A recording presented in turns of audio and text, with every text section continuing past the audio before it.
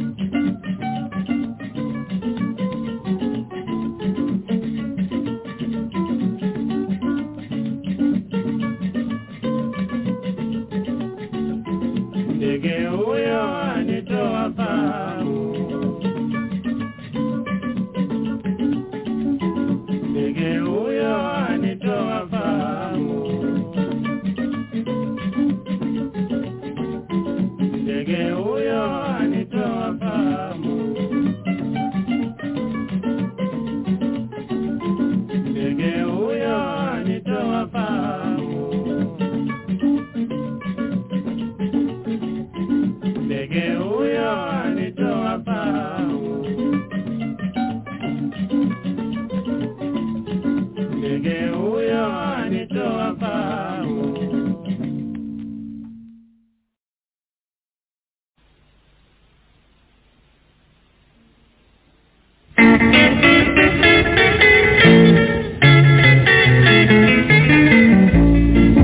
Nitamwendea jirani apate kunisaidia. Mgeni nitafanya nini? Mwenyeji wangu unitege. Natoka kwetu kukupata wewe, nije nikuone kipenzi. Uliyonitendea yamenitosha, naomba na unioniende. Nitamwendea jirani apate kunisaidia. Mgeni nitafanya nini? Mwenyeji wangu unitege. Natoka kwetu kukupata wewe, nije nikuone kipenzi. Uliyonitendea yamenitosha, naomba na unioniende.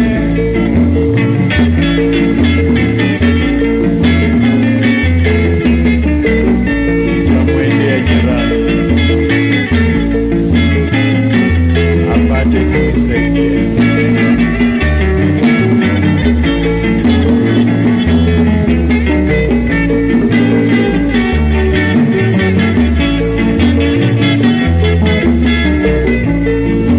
Nitamwendea jirani apate kunisaidia. Mgeni nitafanya nini? Mwenyeji wangu unitege. Natoka kwetu kukupata wewe, nije nikuone kipenzi. Uliyonitendea yamenitosha, naomba na unioniende. Nimezunguka bure kukupata wewe, na mwenyewe unitaki. Ulikuwa unipendi, kwa nini ulinitoa? Na wewe matata. Nimezunguka bure kukupata wewe, na mwenyewe unitaki. Ulikuwa unipendi, kwa nini ulinitoa? Na wewe matata. Nimezunguka bure kukupata wewe, na mwenyewe unitaki. Ulikuwa unipendi, kwa nini ulinitoa? Nikembe.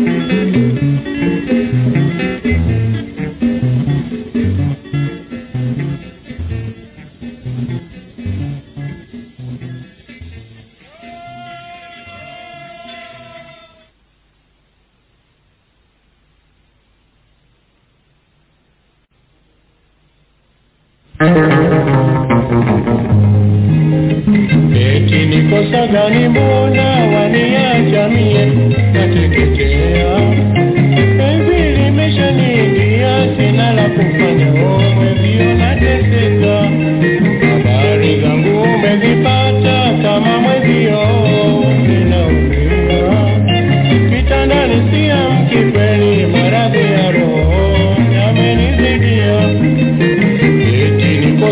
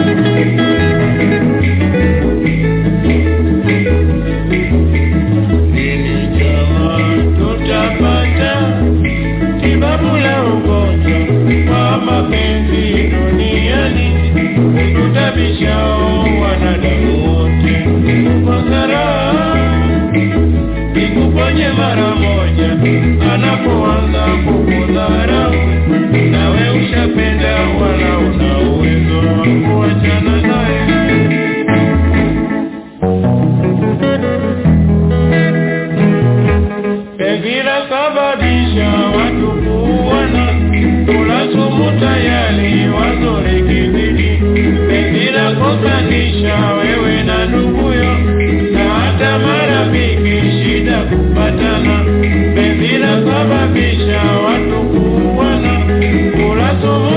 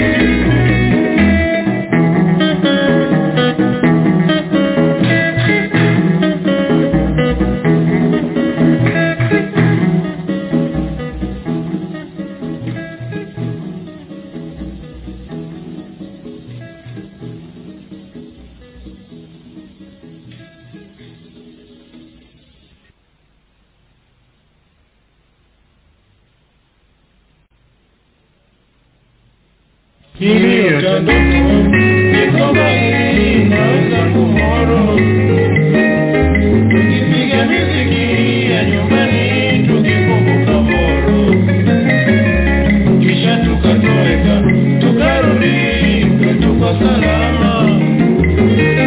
Mungu atubariki ya ndoto iwe ya kufana, iliota ndoto tuko mbali na wenzangu moro, tukipiga miziki ya nyumbani tukikumbuka moro, kisha tukatoweka tukarudi kwetu kwa salama. Mungu atubariki ya ndoto iwe ya kufana.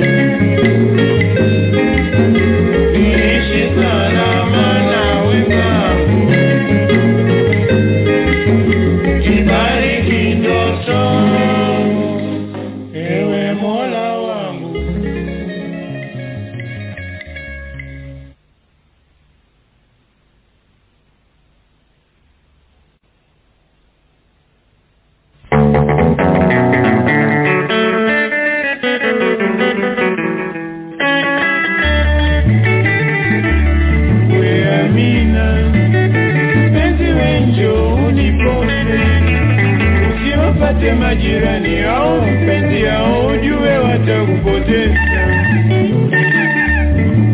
Amina, kuwa mbali na mpenzi wangu, hakika wanitesa. Oh Amina, usinitupewe mpenzi wangu. We Amina, mpenzi wengi unipoze, majirani au mpenzi yao, ujue watakupoteza. We Amina, kuwa mbali na mpenzi wangu, hakika wanitesa. Oh Amina, usinitupewe mpenzi wangu.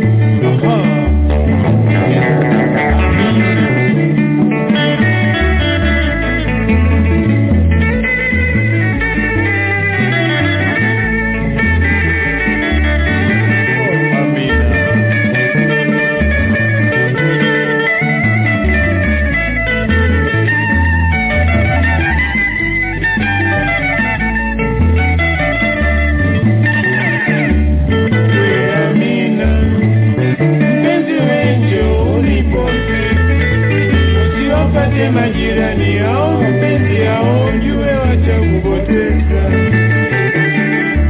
We Amina, kuwa mbali na mpenzi wangu, hakika wanitesa. Oh Amina, usinitupewe mpenzi wangu. We Amina, mpenzi wenjo unipose, usiwapate majirani yao mpenzi yao, ujue watakupoteza. We Amina, kuwa mbali na mpenzi wangu, hakika wanitesa. Oh Amina, usinitupewe mpenzi wangu.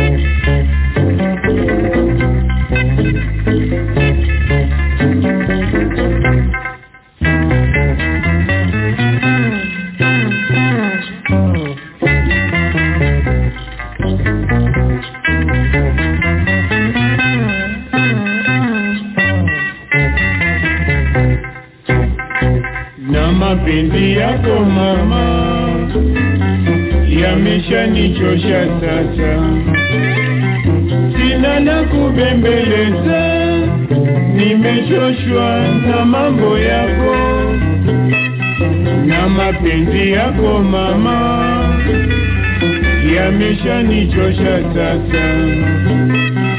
Sina la kubembeleza, nimechoshwa na mambo yako na mapenzi yako mama, yameshanichosha sasa. Sina la kubembeleza, nimechoshwa na mambo yako na mapenzi yako mama, yameshanichosha sasa. Sina la kubembeleza, nimechoshwa na mambo yako.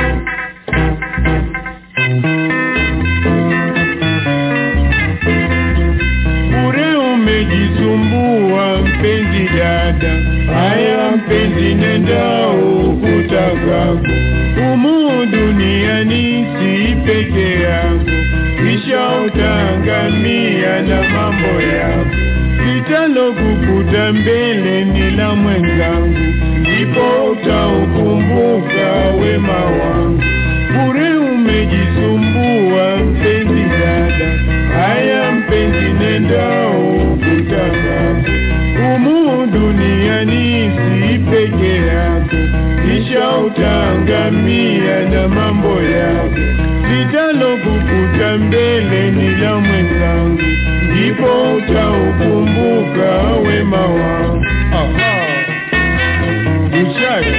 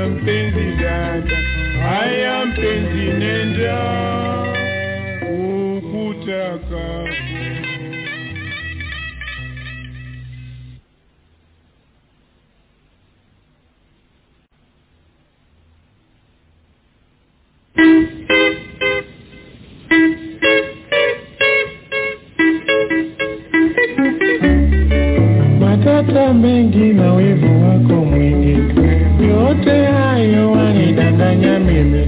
Nimevumilia na bado yanazidi, niko tayari kukuruhusu uende. Nitaiandika hiyo taraka yako, taabu nyingi huwa mimi sipendi.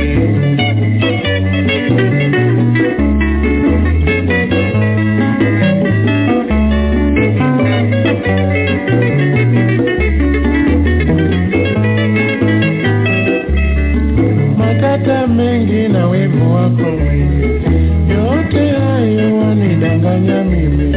Nimevumilia na bado yanazidi, niko tayari kukuruhusu uende. Nitaiandika hiyo taraka yako, taabu nyingi huwa mimi sipendi.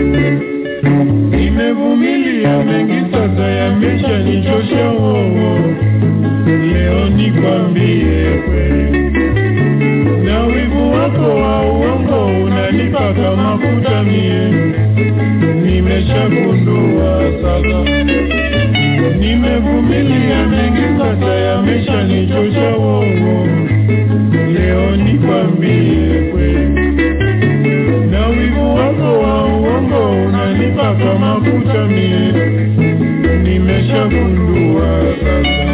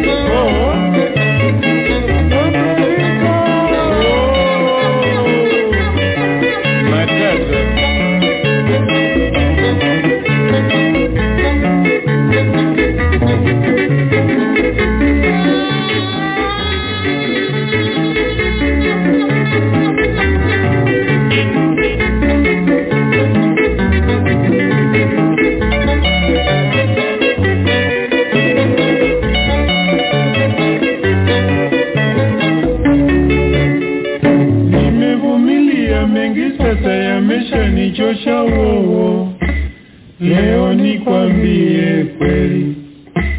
Na wivu wako wa uongo unanipaka mafuta mie. Nimeshagundua sasa.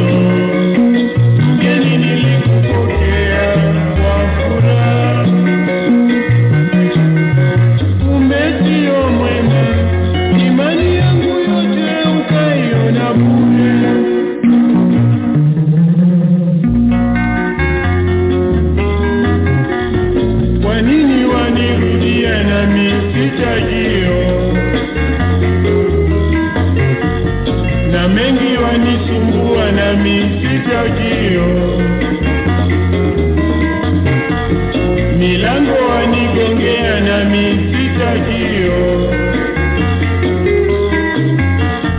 Kwa nini wanirudia nami sitajio? Na mengi wanisumbua nami sitajio. Milango wanigongea nami sitajio.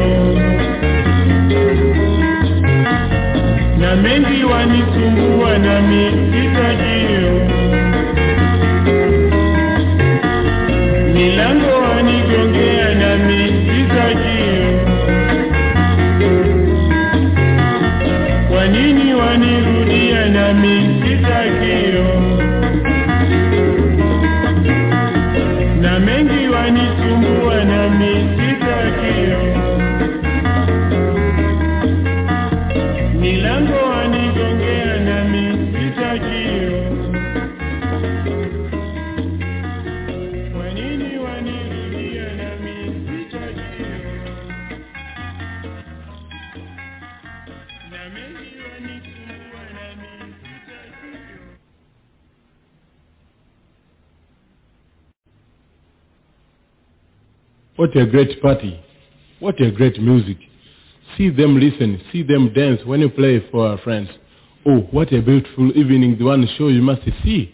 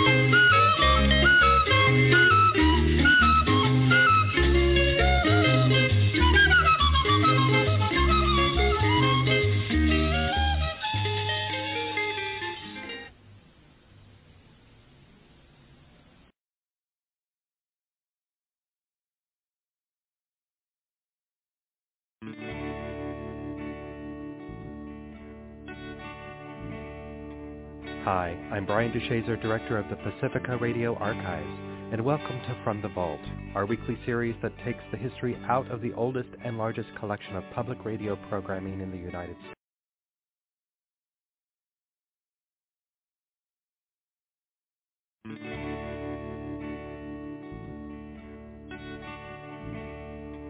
Hi, I'm Brian DeShazer, Director.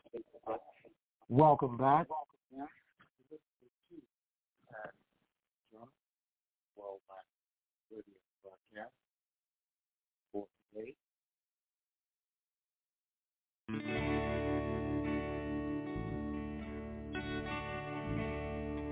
Hi, I'm Brian DeShazer, Director of the Pacifica Radio Archives, and welcome to From the Vault, our weekly series that takes the history out of the oldest and largest collection of public radio programming in the United States and puts it back on the radio.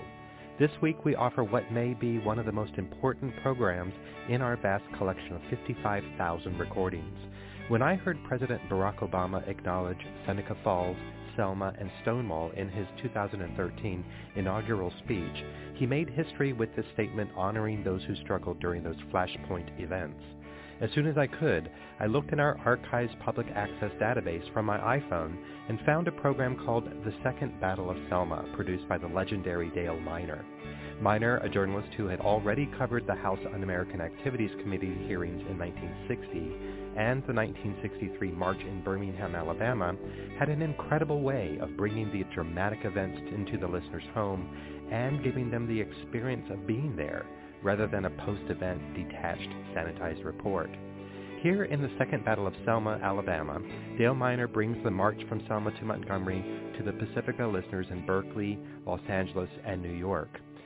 This was recorded between March 9th and 24th, following what is now known as Bloody Sunday, March 7th, 1965, and was broadcast on March 26th, 1965, making it incredibly immediate to the subscribing members of KPFA, KPFK, and WBAI, Pacifica. One must make note that in 1965 there was no NPR, no PBS, and certainly no commercial media network that would dare air a program such as the one you're about to hear. There was no Corporation for Public Broadcasting to fund radio documentaries, only Pacifica Radio. We offer the first 60 minutes of this 90-minute treasure from the Pacifica Radio Archives. If you would like to hear the entire program, you can get a copy on CD by visiting us online at fromthevaultradio.org or calling us in the archives at 1-800-735-0230. And now for the first time in decades, we are proud to present Dale Miner and the Second Battle of Selma as presented by Pacifica Radio on March 26, 1965.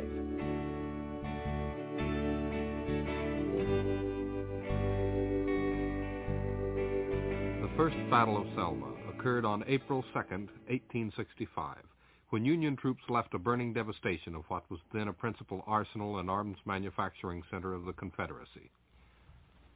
In the spring of 1963, while one of Selma's sons, T. Eugene, better known as Bull Connor, commanded fire hoses and police dogs during the siege of Birmingham, field workers of the Student Nonviolent Coordinating Committee began to prepare Selma for its second entrance on the stage of American history.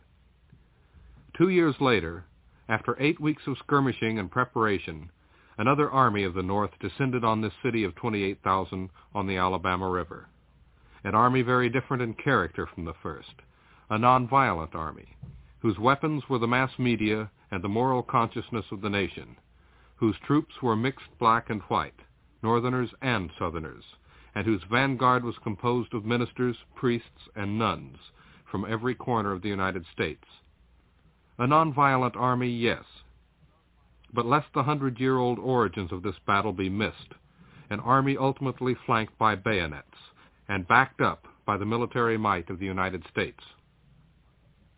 On March 7, 1965, 26 days less than a century after Union troops first broke through the town's defenses, the Second Battle of Selma was fully and irrevocably joined. Within a week, the issue was clear. The power of the Union had triumphed again, and 2 weeks from the day it began came the breakthrough, when Dr. Martin Luther King led an army numbered at 5,000, and growing each day, over the Edmund Pettus Bridge and on its way to Montgomery 50 miles away, a trek which many began to liken to Gandhi's march to the sea, but which white Alabama, more in keeping with our analogy, thought more like the seaward progress of Sherman's army. There is little question but that the march on Montgomery, whose numbers swelled to 25,000 on the final day, represents a dramatic victory for the Southern Civil Rights Movement after 10 weeks of constant struggle and effort. Indicators of the significance of that victory are many, from the near certainty of a new voting law, which could have a more profound effect in the South than the entire 1964 Civil Rights Act, to the active participation of Catholic clergy, nuns, and official church representatives in the demonstrations, to the President of the United States saying, "We shall overcome," to Congress and a national TV audience. But victory in the second Battle of Selma was also the fruit of a decade of struggle in the South and across the nation, the rewards of which might be measured by the many significant changes in the state of Alabama since Birmingham, changes reflected in newspaper attitudes and policies, in the increasing activity of the white moderates, dramatically in the presence of from 50 to 100 members of the Committee of Concerned White Citizens from several Alabama cities and towns who marched and demonstrated alone and with a larger procession on Tuesday, March 9, and in the March on Montgomery itself. A concentrated campaign had been waged in Selma and its environs since the first of the year, but only in the 2 weeks preceding the Montgomery trek did it become a battleground for forces and issues of such magnitude, and that, whatever they may say about outside agitators, the local powers that be pulled down upon their own heads. And the movement's strategy was predicated on their doing so. Satisfying as victory celebrations are, it is the process of battle, the decisions and actions of the combatants, the stresses and strains, strengths and weaknesses in the opposing armies that remain of the greatest interest. In these respects, the Second Battle of Selma was as enlightening as it was significant. Remember that panic is the most important weapon that our enemies have. If they disperse us into a wild mob, we are not fulfilling our function. We cannot panic. Now, they may use tear gas. Tear gas is not a dangerous gas. This is Dr. Boland of the Medical Committee for Human Rights, instructing participants in the march attempted on Tuesday, March 9th. To tear, it may make you momentarily blind, and that's where the gas works. When you become momentarily blind, if you do not know it, you may become panic-stricken. Do not become panic-stricken. This is momentary. It will not last. Reach to the right or the left for your neighbor, your friend, your brother, who will help you and lead you out of the gas. Don't go running around wildly. Walk into the gas, into the wind, so that the wind will blow the gas out of your eyes. Do not rub your eyes. Do not bandage your eyes. We have ambulances, doctors, and nurses available to give you first aid. Don't panic.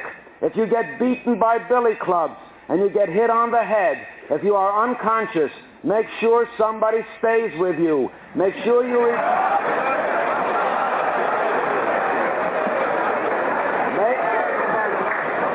Let's put it this way. If you see somebody fall unconscious, stay with them, because an unconscious person may revive quickly and forget that they were struck on the head, and a few hours later there is trouble. We must know of all people who have been unconscious. If a bone is broken, do not move the person. Summon our first aid people. We are there, we will be there, and we will continue to be there from here to Montgomery or wherever we're going. We will be there with you.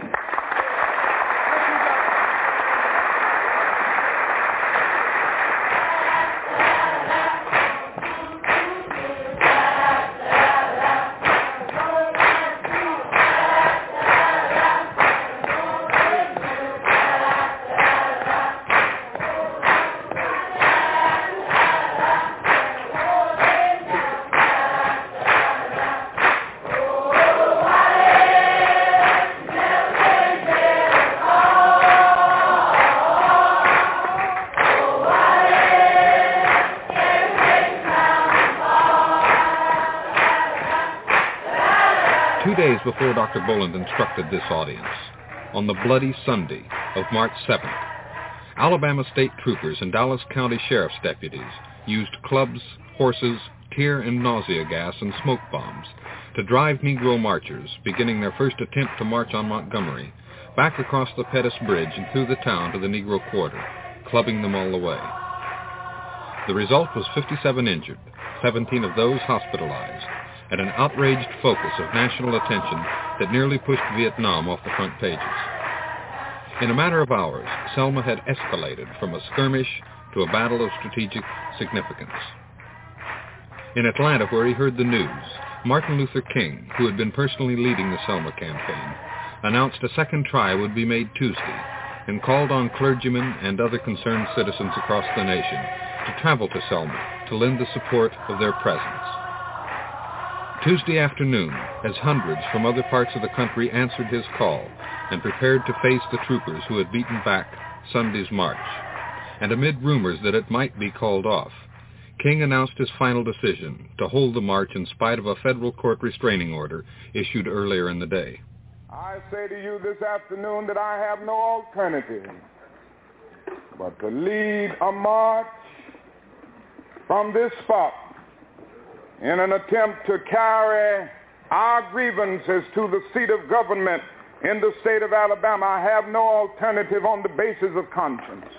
I have no alternative on the basis of morality. And I ask you to join me today. I ask you to join with me as we move on. And I must say to you that there comes a time when you must make a difficult decision. I haven't had much sleep over the night, maybe an hour or two, and all morning I've been agonizing.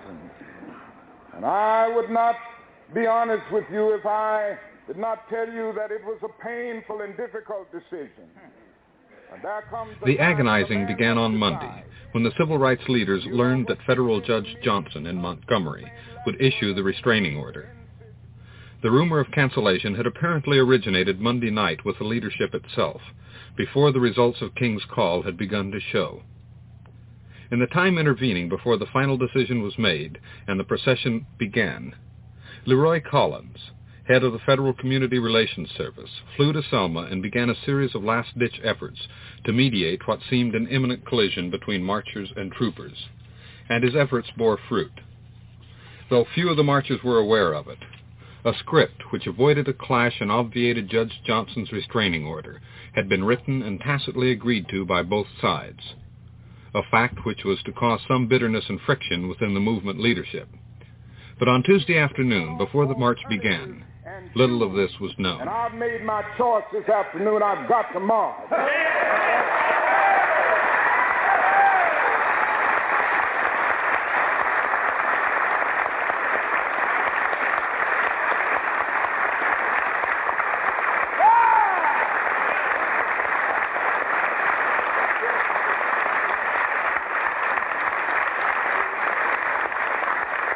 I say, come what may, I do not know what lies ahead for. Tell it. There may be some beatings ahead. Yeah. There may be some jailings ahead. Well. There may be some tear gas ahead. Yeah. I say to you this afternoon that I would rather die on the highways of Alabama than make a butchery of my conscience. Yes,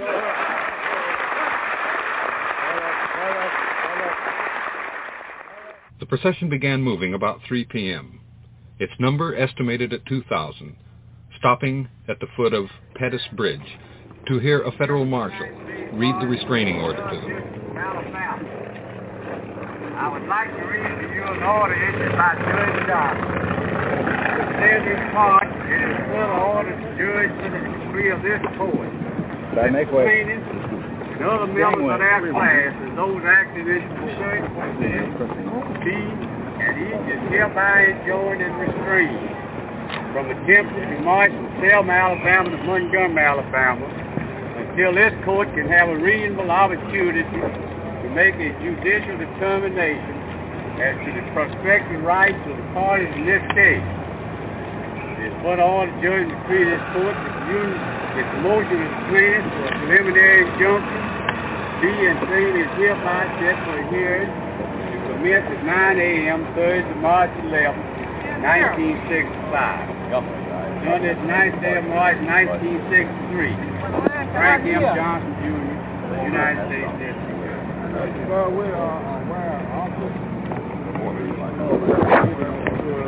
I'm in no way going to interfere on with the basis of conscience and what we consider a deep moral principle. I am in no way going to interfere with your movement. I was instructed by Judge Johnson to read the order to you. Thank you. Read us the name. Thank you very much. Thank you. May we move on here? Excuse me, you people make room right here. And then they continued over the bridge to the far side of the Alabama River, where the troopers awaited them.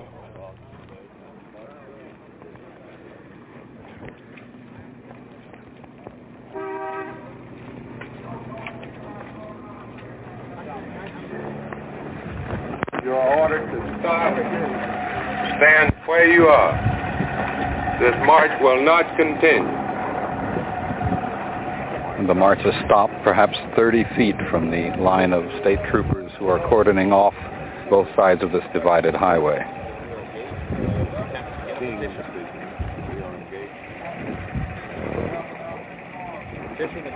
King now is speaking to the troopers, to their head.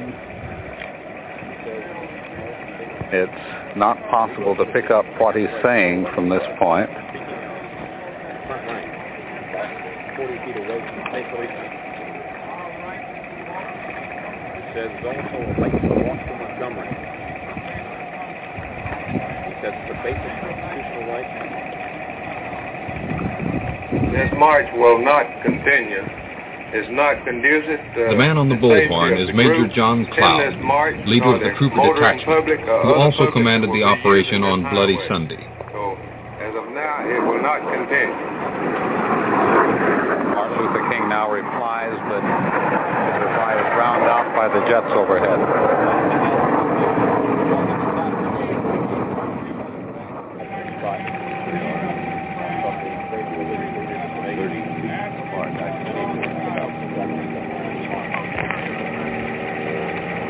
You can have your prayer and then return to your church if you so desire.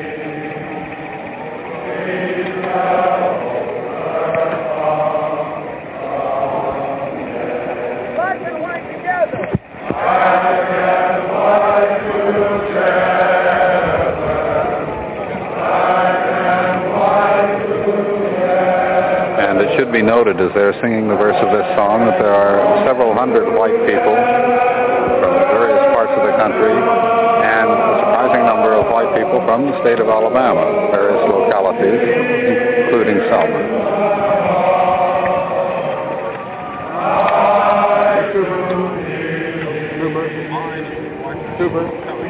The front rank of the marchers have joined hands in a circle now and are singing.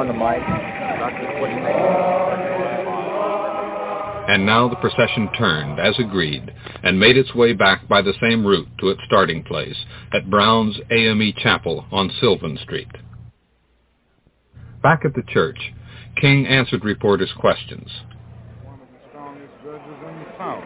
And I'm sure he came to this decision on the basis of good faith and honesty. On the other hand, we felt that with all of these people that have responded to our call from all over the nation, and because we had a basic constitutional right to do this, that this was an unjust injunction, and consequently we made the decision to go on. This doesn't mean that we have lost respect for the federal courts. It simply means that we had a decision to make in this specific instance, and this is the particular instance rather than a general conclusion that we've reached. Dr. King, did you say you had decided in a strategy meeting before you got there that if the way was clear to hold your meeting and come back? Yes. In other words, you decided if you got night. that far that you would not go on to Montgomery today. That's right. That is, if they were there, we made it clear that if we could move on today, we would, but if they formed a human line and told us that we couldn't go. What about when they moved out from in front of you? Well, we had already asked them to let us go on, and they said we could not. You see, he had already said that you cannot go beyond this point. I said, well, can we pray and have some songs? And he said, all right, you can do that and then return to the church. So we had already made the decision last night. Dr. King, did you make this clear at that time out there, or did they know about this before you arrived at that point outside the bridge? Well, now they may have known it because I told the Attorney General in no uncertain terms, and I told Governor Collins that we had to march and that we had to at least get to the point of the brutality on Sunday and stand up to the state troopers, that we couldn't retreat. So they may have gotten the word over to them. This is a real possibility. You made your point then. Do you know whether Governor Collins, when he handed you this slip of paper with a route on it, do you know whether he had, prior to that time, talked to Jim Clark and Colonel Lingo? Well, I think he probably did, because when he handed me the paper, he said he thought things would work out, but he didn't go into detail. He had, possibility he had cleared that route with them before he gave it to you then. Yes, that's a real possibility. Thank you, gentlemen. Dr. King has a meeting inside. And then from the church steps, he spoke to the crowd of marchers around him. I can say without fear of successful contradiction, we have here today the greatest demonstration for freedom, the greatest confrontation we've had in the South by the thousands, and if my eyes are serving me right, I would say around 4,000 of us were able to do something in Selma today that we've never been able to do before.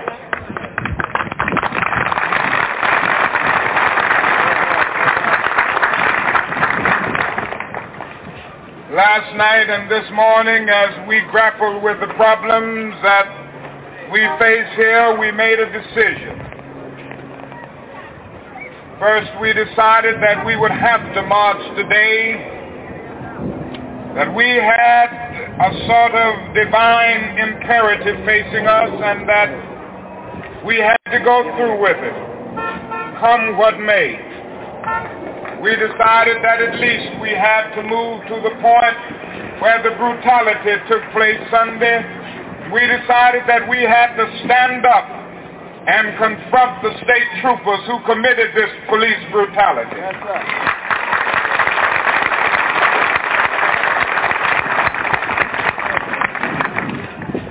Now, we also decided along with that, that in accord with our nonviolent spirit, the nonviolent movement, that we would not seek to break through a line of state troopers that assembled there, but we made it clear that we had to march. And today I'm proud to say that we did march, we did reach that point, and we stayed on the highway of the state of Alabama, and we had a prayer service and a freedom rally.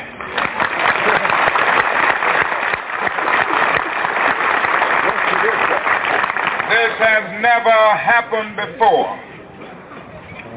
Now, as you know, we have many things to do, and we have many challenging days ahead. You are listening to a 1965 Pacifica Radio original documentary on the march from Selma to Montgomery, Alabama, March 9th through the 24th, 1965. We present the first 60 minutes of the 90-minute program.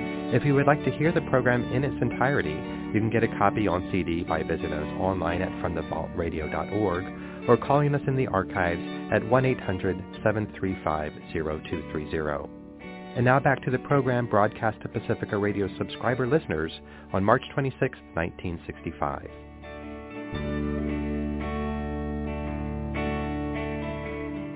A visibly angry James Foreman of the Student Nonviolent Coordinating Committee spoke to the group in rather different tones. Just a moment. Now, we have to raise in our minds why it is that people got beaten Sunday when they crossed that bridge. Why is it that the state troopers put tear gas on people? See, when they said, this march is dispersed and then go back, we have to find out why is it that tear gas was used Sunday? Why will horses run over people? Why did people get hit with billy clubs? Why that didn't happen today? These are fundamental questions that we have to raise within our minds. And I'm very sorry, I can speculate on a lot of things. Now, I'm wondering if the fact that just because there were a lot of white people down here today, that this happened. Now, if this is the case, and I think, I'm certainly happy to see all the people that came down, but if this is the case, then what does this say about this country? What happens, you see, if just the Negroes from right now, decided to go back across that bridge, what would happen to them? Just Negroes. See, what would happen to them? Now, these are, just a moment now, please, I don't want anybody tapping me on my shoulders and everything else, and I got something I want to say.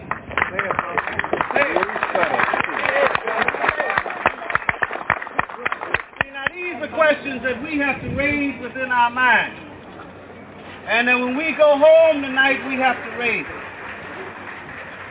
Now, you see, I'm not at all apologetic because, as I said, I paid my dues in Selma. And the Student Nonviolent Coordinating Committee has paid its dues here. And there's going to be perhaps some injunction against Sheriff Clark around the whole question of voting. But you have got to raise with yourself, why is it that Jose Williams and John Lewis and your sister and your brother got whipped Sunday and nothing happened today? These are the questions that you must raise in your mind. These are the questions that you must discuss with your neighbor. Because fundamentally, you see, I think that the federal government is involved in all of this. You see? So that says then that 1,000 or so white people representing high church officials come into Selma, Alabama. Mrs. Douglas, who's incidentally is the wife of my senator. I used to live in Illinois. All right, so she comes down. Okay, but what about Susie Jones who walks up to that line? What happens to Susie Jones? And what happened to the woman over there at the hospital, at the Dunn Hospital? That's it, I recall it. The women that got beat over there Dunn by people who were in the posse of Sheriff Jim Clark. And what did the federal government do there? And what did the federal government do on October 7th, 1963 at the first Freedom Day in Selma? The first Freedom Day when the concept of Freedom Days originated right here in Selma, Alabama. When there were some 400 people lined up at the courthouse and Sheriff Clark wouldn't allow us to take sandwiches across the street. And Mrs. Borington walked across and Chico Neblet was beaten. Now, what is the difference? That's what you have to ask yourself. Are we free just because there's a whole lot of 1,000 people down and then we're permitted to do something and then we turn around and come back? What happens if you decide to walk to Montgomery, if you go down to the courthouse without Mrs. Douglas or without Bishop Lord? And I am not at all talking against him, but these are the questions that you have to raise. The friction was not quite out in the open, but its vibrations were being felt. That night at a mass meeting in the AME Church, Fred Shuttlesworth of Birmingham fame, and one of King's own lieutenants, seemed to echo Foreman's theme, at least superficially. It is ours to say this day the same as it was when the clanking of the British Army was heard on the Boston plains. We must say, give us liberty or give us death. Yes, sir. Now, we are going to the courthouse tomorrow. And we're going to remind Brother Jim that Al acted pretty good today. But we also should remind Brother Clark that if they beat any heads on the courthouse tomorrow, They're going to have to beat some more in the streets tomorrow night, because we're going to march night and day until we get this thing over.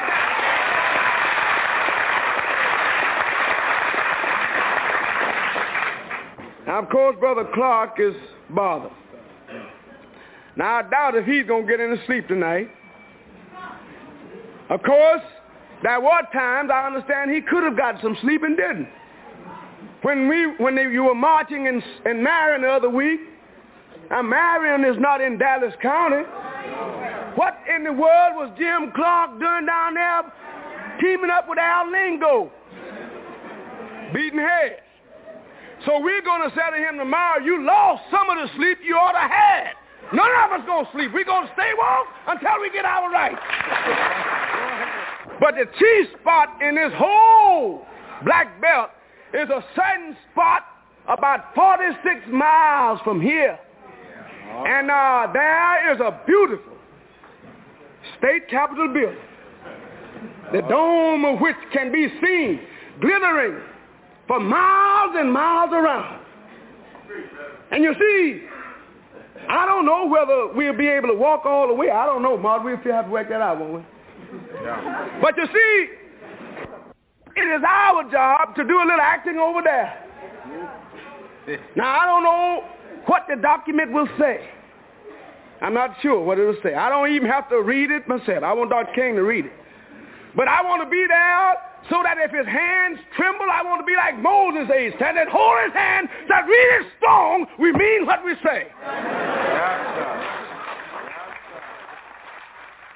Shuttlesworth also had bad news to tell. Earlier that evening, James Reeb, a young Unitarian minister from Boston, was beaten with two other white ministers by 4 white men as the trio left a Negro cafe several blocks from the church. Reeb was able to walk back, but soon collapsed and was taken in an ambulance to University Hospital in Birmingham, 90 miles away. Now I have another announcement to make that is not a delightful announcement. And that is that we have just received word, thank you, that our young ministerial friend who was beaten up a while ago is still in the hospital and in a critical condition. In fact, he's in a coma. This says to us that despite the fact that some bad boys acted fairly nice today, that ours is still a violent country. That despite the fact that we proclaim ourselves as a Christian nation, and indeed the spiritual leader of the world, America still has too much violence in its borders. Wednesday morning saw the friction within the Selma movement coming to the surface. The compromise worked out between leaders of the march Tuesday and state and county authorities was engineered with heavy pressure from Washington to avoid a clash by allowing both sides to step back from collision and still save face. But to some of the younger demonstrators, Martin Luther King had saved less face than the troopers. The dissidents pointed with bitterness to a newspaper story Wednesday that indicated the troopers were under orders not to resist the procession if it insisted on continuing past the agreed-upon line. Others contended that the story was a plant or leak from the office of Al Lingo, Alabama's Public Safety Commissioner. But the story had already had its effect, and Wednesday morning, Selma's Negro student group was demanding action. Can you put the lights out? That's the best time. You want this? I don't know why. You don't want to turn around. Okay, just a minute. What do you propose to do? Let's see hands from somebody. Yeah. Sit down. Okay. Yeah? Kneel down. Have a mask where you stop. What's that? Let them drag you out.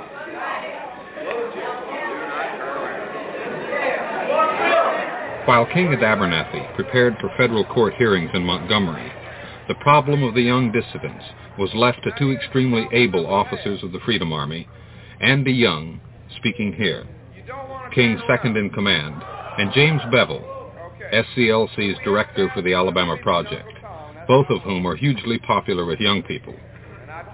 They accomplished their task successfully, but not easily, and not by any means all at once. We have to have some reason for doing anything that we do. Now, I would say that there ought to be some reason for stopping there. If we are stopped, say, right here at the corner, I don't see any reason to have a mass meeting there. Now, listen to me. The reason we would stop, if they stop us downtown and try to stop us, then I'd say, okay, let's have a mass meeting, because there, the whole purpose of a demonstration is to witness to the truth. But you have to be witnessing to somebody, see? Now, if we stop right out here in front of the church and sit down, we're really not doing any more than we're doing right now. We're sitting down witnessing to ourselves. It might make us feel good, see, just to sit there, but frankly, now, you know, if you want to do it, it's okay. But I can't see it right now.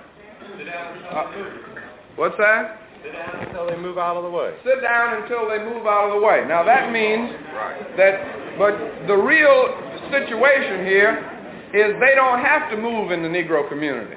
There's no danger. They don't have to move us. They can just sit here, and we can sit here all night or the next 2 or 3 days. Now, we've done that in some places, and that may be something you'd want to consider. Yeah. I need some help. Huh? I'll let Bevel deal with it.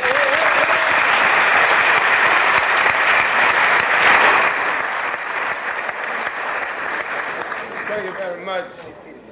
Just keep this in mind. We are not trying to beat the hell out of Jim Clark. That's not our program. We have to understand. We're not after Jim Clark. We have to understand that. We're not after Mr. Baker. In America, a bad political situation has developed because Negroes can't vote.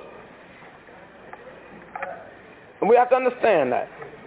The minister was hit last night over his head because a bad situation has developed and created a lot of hate in the white community. It's unsafe for a white man to come and preach and go into a Negro restaurant, he get beat over the head. Because law enforcement is broken down and because there's a lot of frustration in the white community.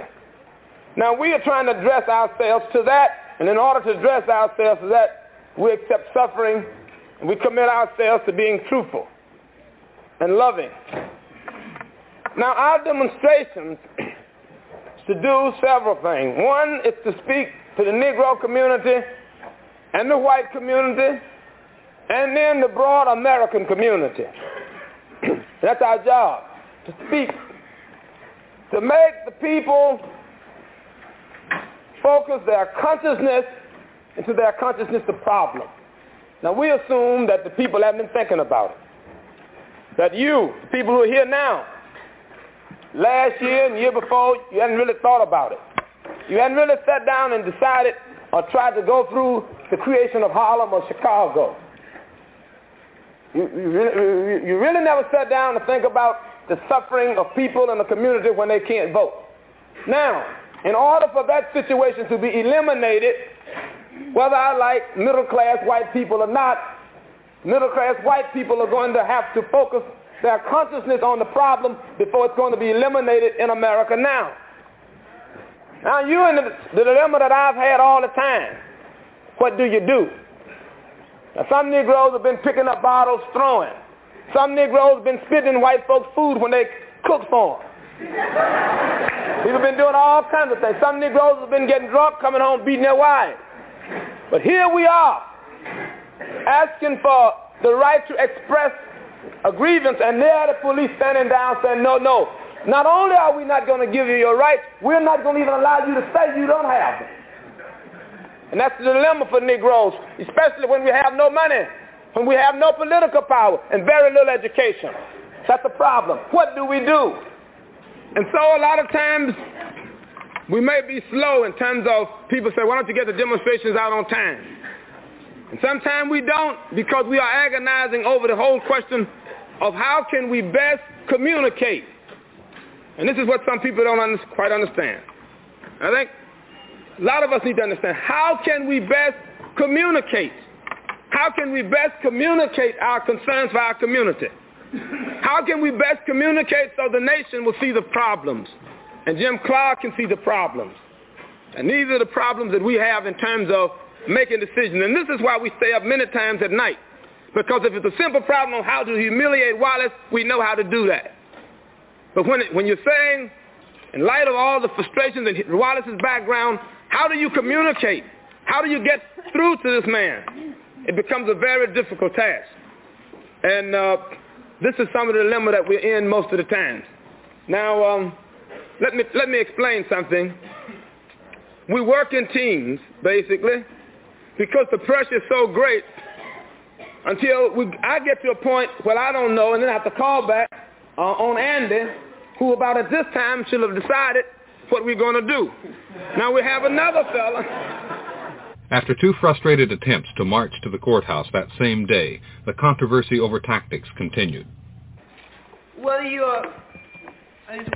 you are ready to face it or not, the movement is dying down. The movement is dying down because we're being stopped too often.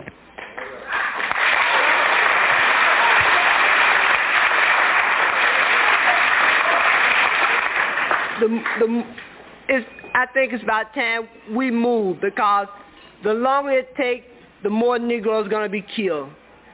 And as long as we don't do anything about it, they're going to keep on being killed.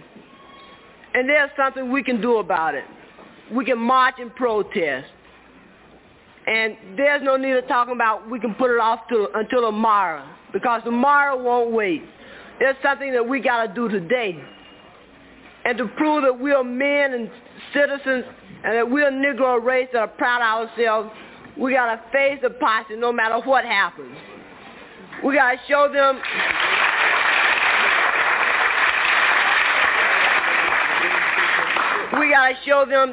that the Selma movement is not going to die down because of a few billy clubs. It's not going to die down because a few people get hit. It's not going to die down because of hurt feelings. Now, everybody that are visitors here, if I'm right, you came to see what you could do to help the people in Selma, right? What I want to say now, most important, right now, today we don't need financial purposes. We don't need sympathizers. We need somebody that's going to march with us. The reply is made once again by Andy Young.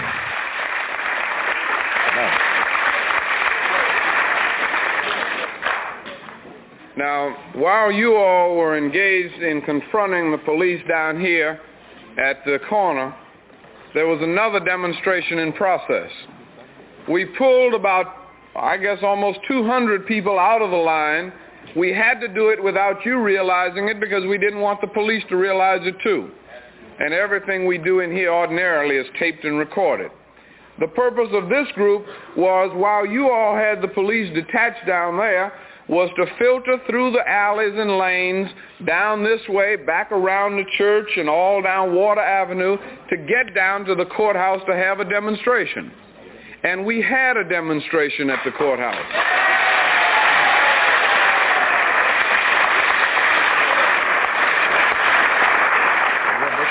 Now, in order to get change through Congress, we need to organize this tremendous force of public opinion, which we have here. That's right. The reason all these good people came down, they got jobs, they got families, they stopped what they were doing to come down here to witness with us to help us change. Now, the purpose of this morning's demonstration down there was to demonstrate to this nation that some 30 states were represented here on the side of Negroes voting. If you get 30 states willing to ratify a constitutional amendment, you need 38, but you get 30, you can get the other 8, see? that if you get 30 states willing to move on the question of voting rights for Negroes, you're pretty sure of getting a voting bill through Congress. Now, what we do, therefore, or our main role, is to keep public opinion and the moral sentiment of this nation with us. Now, we can do that just by going about our business peacefully. Now, we almost had it today. Those couple of hundred of us that went down were just walking around the block. And it's something. Now, you may not think this is a demonstration, but when a Negro, man walks down the street holding hands with a white woman in Selma, Alabama, it's a demonstration.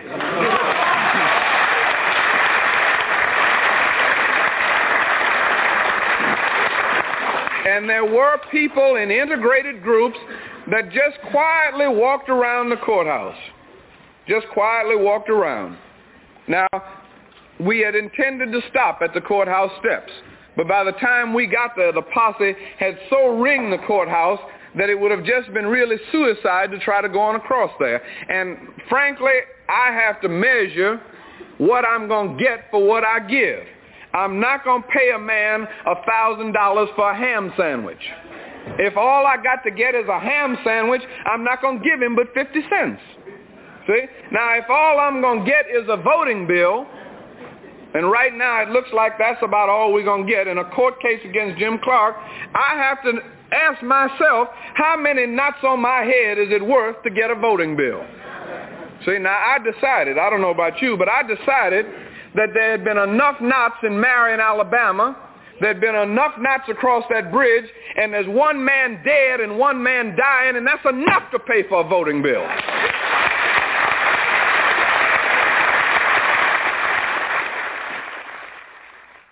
That morning, about 300 demonstrators, including a number of ministers who had remained in Selma, and 6 Catholic nuns from St. Louis, attempted to march from Brown's Chapel to the courthouse. They did not get there, and it was clear before the demonstration began that they really didn't expect to. I think we have a lot more power in this demonstration to speak to the nation than we ordinarily have when we are just here by ourselves. So, what I'm proposing for our demonstration today is that we march out of the church together. That we march as far as we can. If we can march to the courthouse, fine. We march down there and stop. If we can march to the couple of blocks away, fine. We march down there and stop. But now what we do when we stop is we testify. And I would like to kind of call the roll for a minute. Now, we can't get everything and everybody, but I think it would be good, because we need to realize that we're not only speaking to Commissioner Baker and Jim Clark, we're speaking to the millions of people that are informed of what we're doing through the television and newspapers and radio stations who are covering our demonstration. So I'd propose that we march as far as we can march. When we're stopped, that we begin to preach to whoever stops us, knowing that you're preaching to the nation. And I'd suggest in your preaching that you'd say in 1 minute why you're here and what it is you're protesting. And I'd suggest that we now get representatives. We can't hear everybody. The group, led by the local SCLC leader, the Reverend L.L. Anderson, was stopped half a block from the church by Selma's Public Safety Commissioner Wilson Baker and Mayor Joe Smitherman, backed up by a line of city police. Reverend Anderson, you cannot march today. You have been informed that we have an order. We issued this order. You have informed of it. There will be no marches in Selma. You will be stopped if you attempt to march. You know this.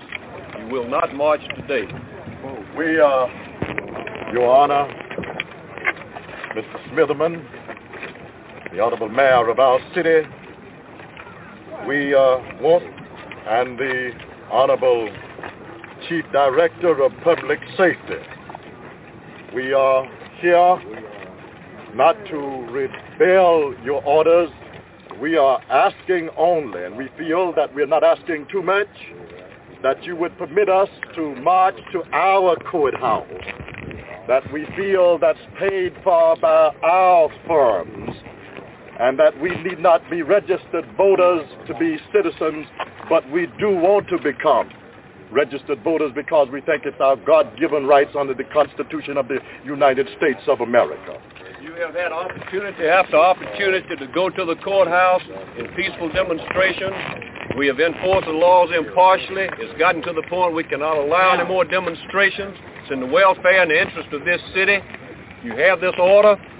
It has been put out. You understand it. I expect it to be obeyed. You can stay here and make as many statements as you want, but I expect this order to be obeyed. We have many persons that we would like to state their position. They would like to make a brief statement. Sister Antonia of St. Louis, Missouri. I'm a sister of St. Mary. She is a Negro, a member of the Negro race. I am a Negro, That's and right. I'm very proud of it. I feel it a privilege to be here today. My name, as they have said, is Sister Mary Antona. I'm from St. Louis, Missouri, and I'm stationed at St. Mary's Infirmary. The Sisters of St. Mary, my superiors, have sponsored my coming to And as television Selma. cameras whirred, some 30 individuals stepped forward to make more or less brief personal statements, addressed really to the television audience more than the mayor, who had turned his back and walked away. Mr. Truman Morrison from Michigan. Did you come? Yes. Tell something more about him. Yes, I'm from Edgewood United Church in East Lansing. I'm here from Michigan because I believe that millions of Americans are here in spirit with the people of Selma as they seek to bear the brunt of the struggle for civil rights and full democracy in this country. Mr. Morris Samuel of California. I am Father Samuel from the parish of East Los Angeles here. Father Samuel. We are here to help support and hold up the hands of the great prophets like Martin Luther King, members of SNCC, and to protest the things that have been going on in Selma. And we are here because this is where Christ is and being witnessed to in this city. God bless you. God bless you. Dr. Rabbi. No, I am Dr. Homer Jack from the Unitarian Universalist Association.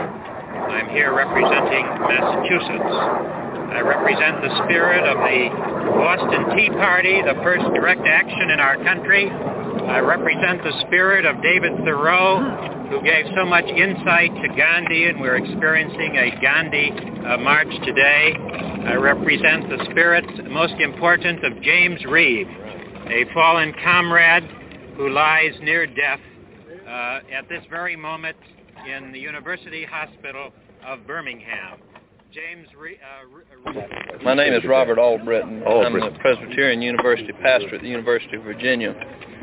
And I come here with a Roman Catholic priest, Father William Stickle, and several University of Virginia students who are all from the state of Virginia, and one of them from Tennessee, to join with the Negro people here in Selma on behalf of hopefully thousands of white Southerners who join with us in sympathy and in feeling for this cause. After the statements, the demonstration turned back to the church. It was at this point that the group Andy Young referred to before slipped away by twos and threes to assemble a brief demonstration at the courthouse. But at the same time, about 200 youngsters had decided on a march of their own and damn the torpedoes. They moved in the opposite direction down Sylvan Street, where as yet no police barricade existed, and turned on Jeff Davis Avenue toward the downtown area. They were stopped after another block by Commissioner Baker, who had raced the length of the block with a contingent of state troopers, arriving just barely in time to head them off. Even then, the youngsters were reluctant to retreat.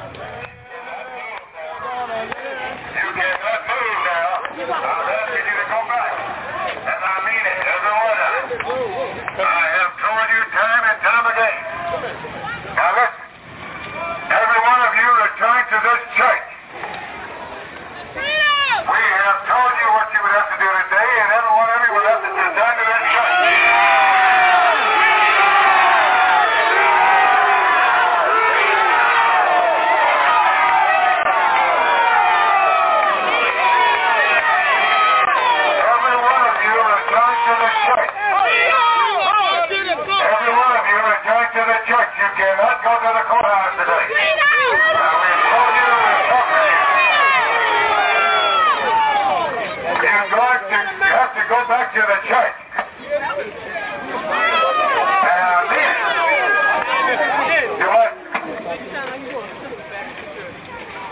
Okay. Hey, let's get the demonstration. Now listen, you cannot come back any further. I tell you, I mean it. Let me have your attention, everybody. Hold it. All right, let's get the demonstration on it now. Let's just get in line. Let's get in line, everybody. Let's not have a mob. Let's get this together. Come on, get back. Get in the line. All right, let's get in line. All right, you're over, man. Let's get in line. Let's order up. All right, you're going to have to go back to the church one way or the other. Hold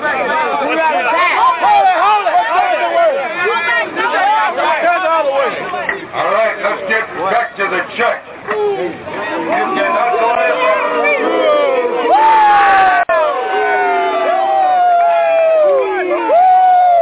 I mean, every one of you now, you're not going any further.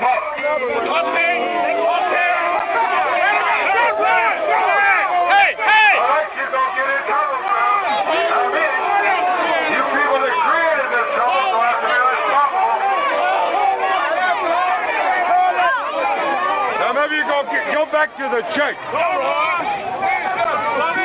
telling you to go back to the church. Some of you ministers that created this are going to have to live with this. Now get your people back in the church. I'm going to have the people, police officers, move in and put you back in the church. Now, I don't want to do that. So let's go on back to the church. Either go back or we move you back. Finally persuaded by the pressure of the police line and a group of ministers, they turned back into Sylvan Street. There, at the intersection, occurred one of the many striking tableaus of the week. Some 20 dark-coated, high-collared ministers and priests locked arms in a line from sidewalk to sidewalk, with the children behind them, facing a parallel formation of twice that many blue-uniformed, helmeted troopers. Public Safety Commissioner Wilson Baker is one of the principal and certainly one of the most interesting actors in this drama we've chosen to call the Battle of Selma. And while the movement had its internal problems, the dilemmas besetting Wilson Baker proved that compared with the problems of the racist power structure, the movement's troubles were minor indeed. "I'm a segregationist," the New York Times quoted him. "But if I were a nigger, I'd be doing just what they're doing." Alone among city and state officials, Baker commands respect, if not universal liking, from most of the militant Selma Negroes, and the corresponding displeasure and even contempt of the more rabid racists, Sheriff James Clark chief among them. He has even begun to lose the support of some of Selma's white moderates who feel things have been allowed to go too far. And we have to leave our program there for today. If you would like to hear the entire 90-minute program, The Second Battle of Selma, visit us online at fromthevaultradio.org to get your own CD copy, or you can call us in the archives at 1-800-735-0230. You can search our collection at pacificaradioarchives.org, where you can also make a donation online to help restore more programs like the one you just heard. A special thanks to Dale Miner, who made radio history with this incredible documentary.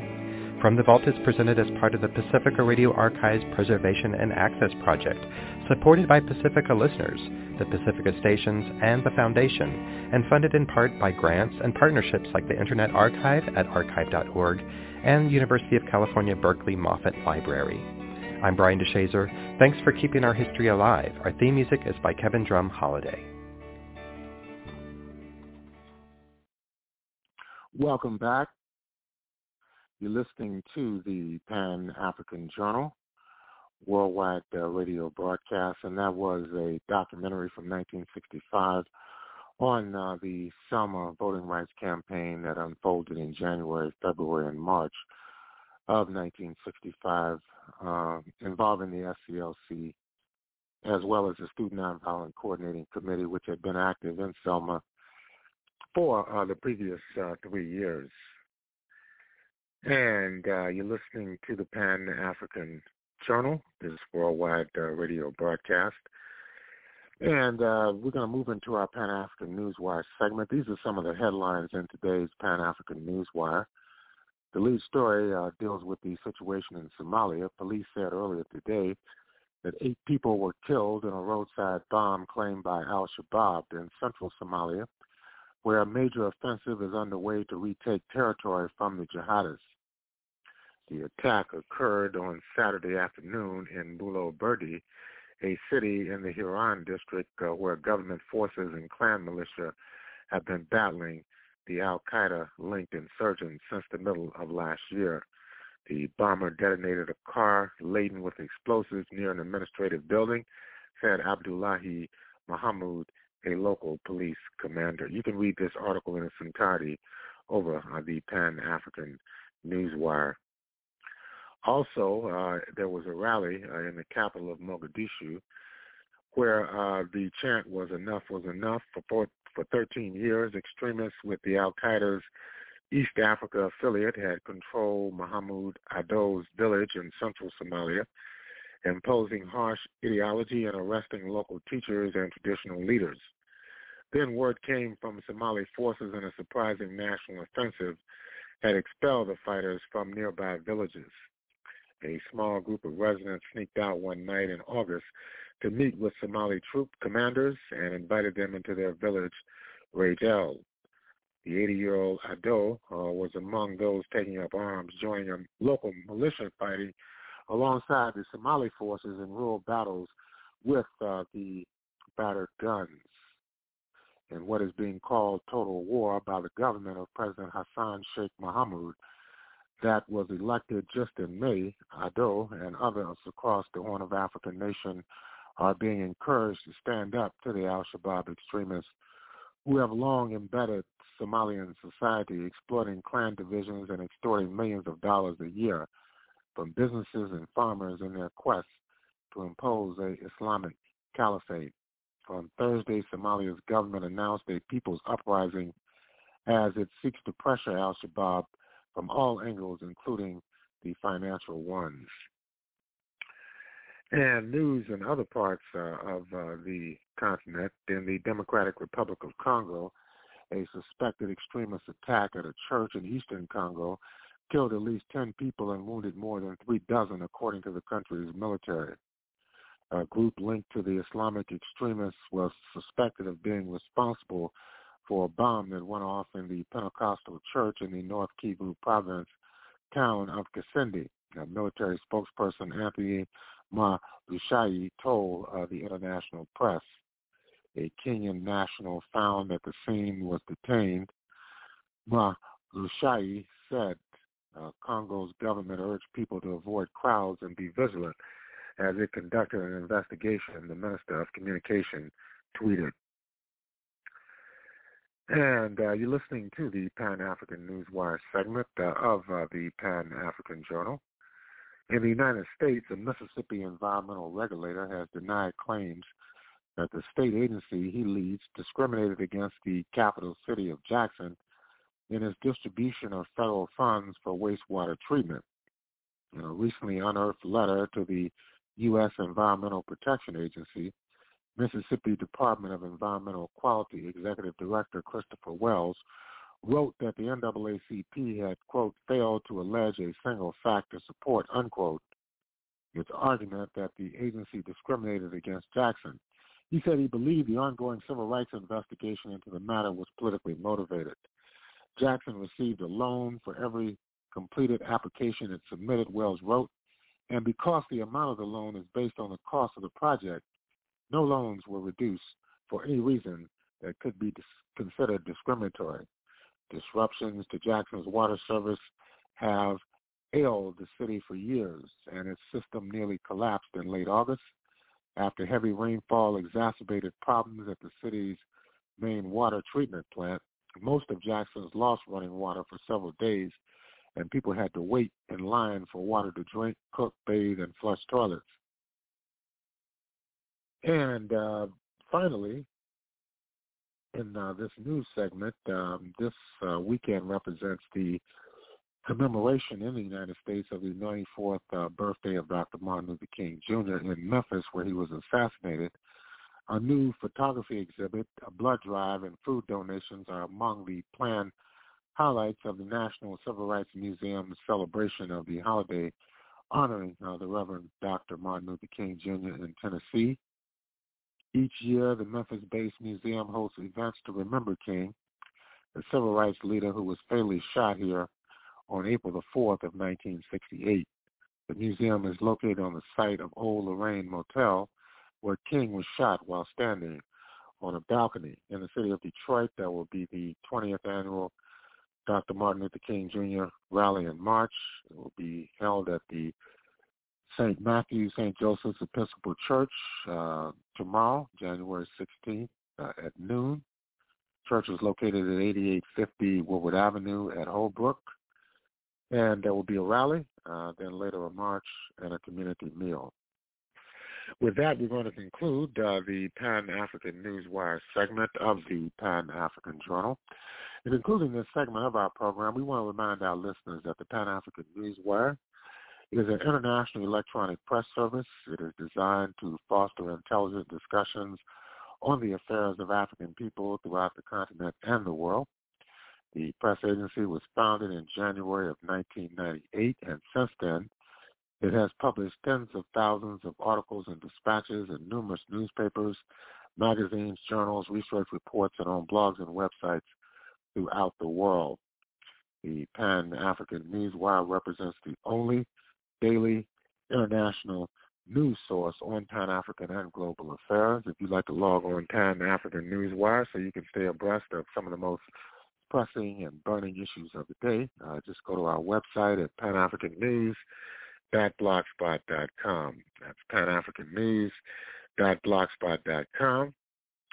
And if you'd like to have access to the Pan-African Journal, worldwide radio broadcast for today, Sunday, January 15th, 2023, all you need to do is go to the Pan-African Radio Network, and that's at blogtalkradio.com /Pan-African Journal. That's blogtalkradio.com /Pan-African Journal. We'll take a break. We'll be back with more of our program for this week.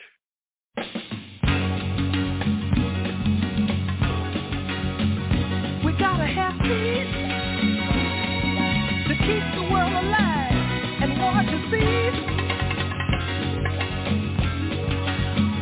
We gotta have joy to in our hearts with strength we can't destroy. People hear us through our voice. The world knows there's no choice. We're begging, save the children, the little ones who just don't understand. Give them a chance to breathe their young and help purify the land. People hear us through our voice. The world knows there's no choice. And the people in our neighborhood, they would if they only could meet and shake the other's hand, work together for the good of the land. Give us all an equal chance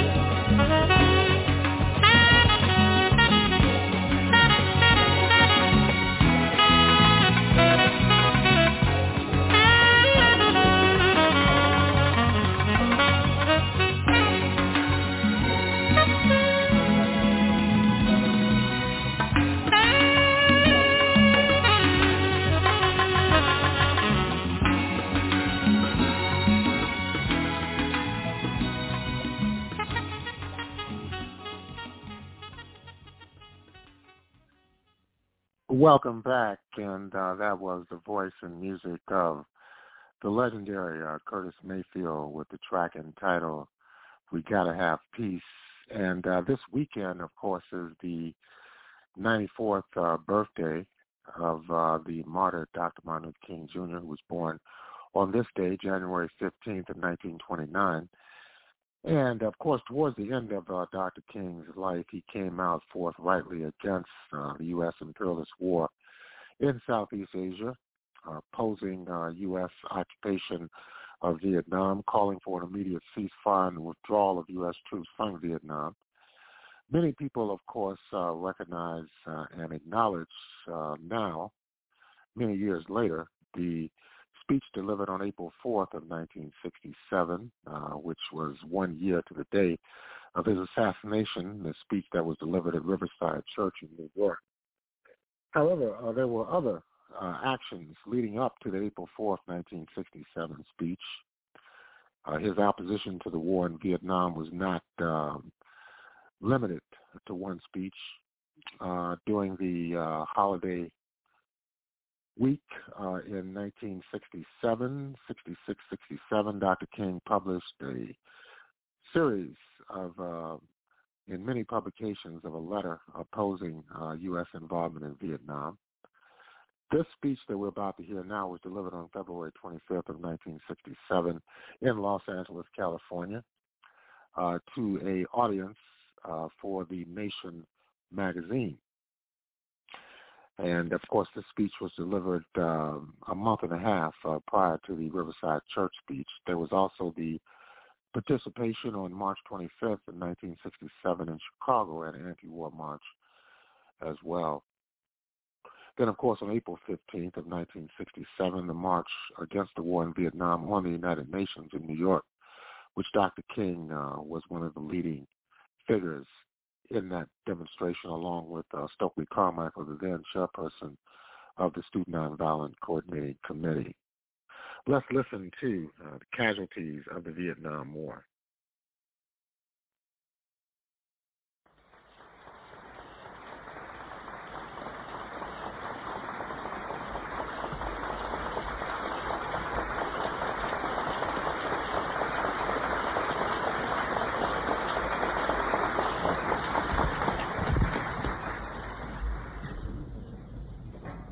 Mr. Storer, Mr. McWilliams, other distinguished platform guests, ladies and gentlemen. I need not pause to say how very delighted I am to be here this afternoon and to have the privilege of being a part of this very significant conference. And in the very beginning, I want to express my deep personal appreciation to my friend Robert Vaughn for these very kind and gracious words of introduction. It's always good to be in California and to renew old friendships and fellowships, and I'm happy to share the platform with friends that I've known all along. I see Jack Tenner's here with us today, and he's been a great supporter of our work in the Southern Christian Leadership Conference. You know, he's a great fundraiser, and one evening, we were having a fundraising meeting at the home of Burt Lancaster, and when he got to making the appeal, my associate Ralph Abernathy said, "You sound like a good Baptist preacher." So whenever he talks to you about money, you better hold your pocketbook very closely. But we're happy to be here with all of these friends. And, of course, whenever I come to California, particularly when I take the flight out of New York or Chicago, I'm always happy to get on the ground because the flight over the Rockies, you know, is usually very turbulent. And after a turbulent flight, I'm always happy to land. I don't want to give anybody here the impression that I don't have faith in God in the air. It's simply that I've had more experience with him on the ground.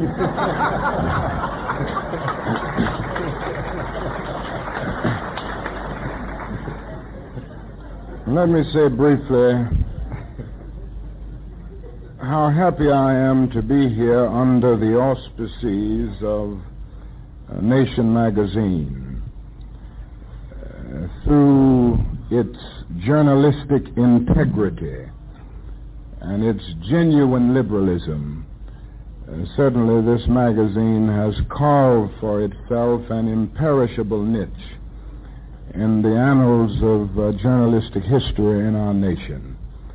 And I know those of us who are readers and subscribers of Nation magazine are deeply indebted to it for all that it has done to make the discussion of the vital issues of our day and our age a reality.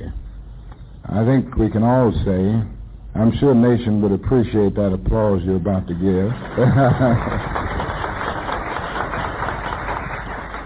And certainly in these days of emotional tension, when the problems of the world are gigantic in extent and chaotic in detail, that is no greater need than for sober thinking, healthy debate, creative dissent, and enlightened discussion.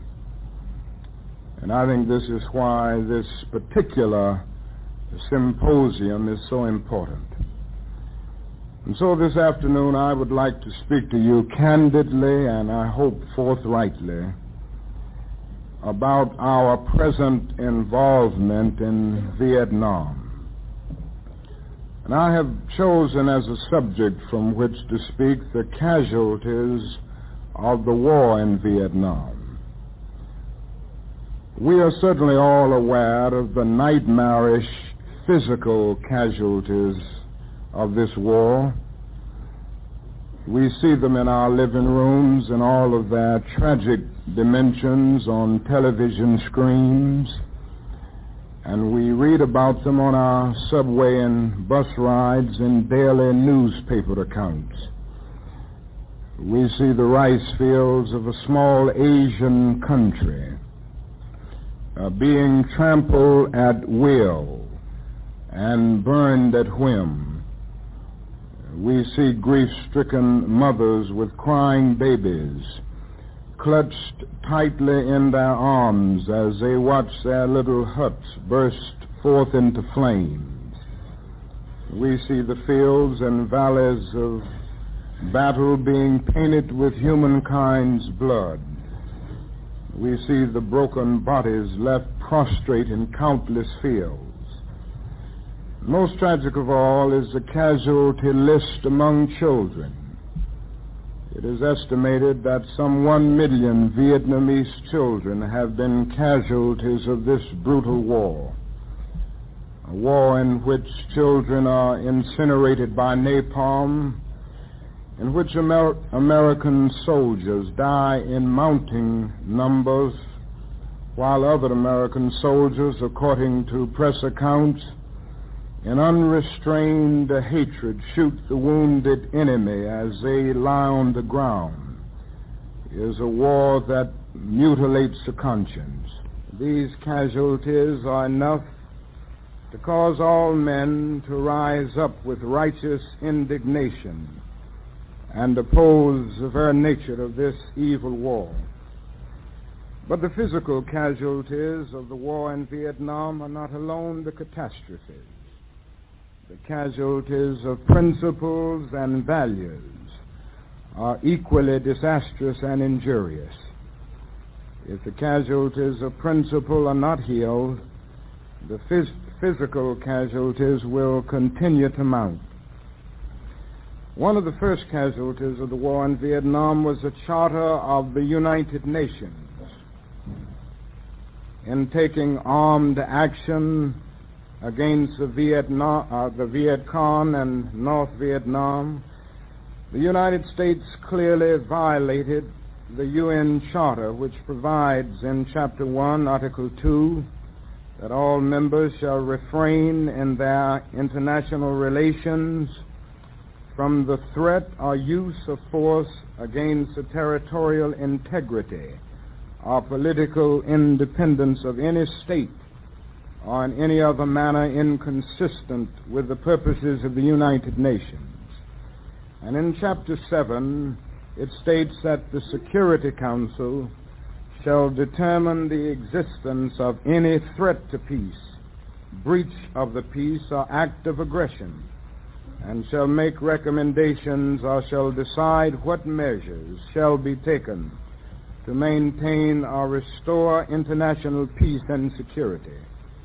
It is very obvious that our government blatantly violated its obligation under the Charter of the UN to submit to the Security Council its charge of aggression against North Vietnam.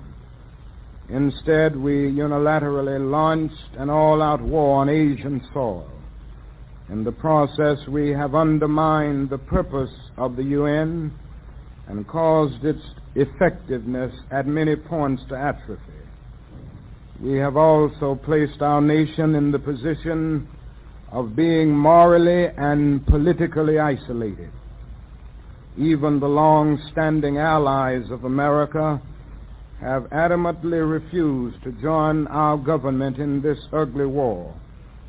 As Americans and lovers of democracy, we should carefully ponder the consequence of our nation's declining moral status in the world.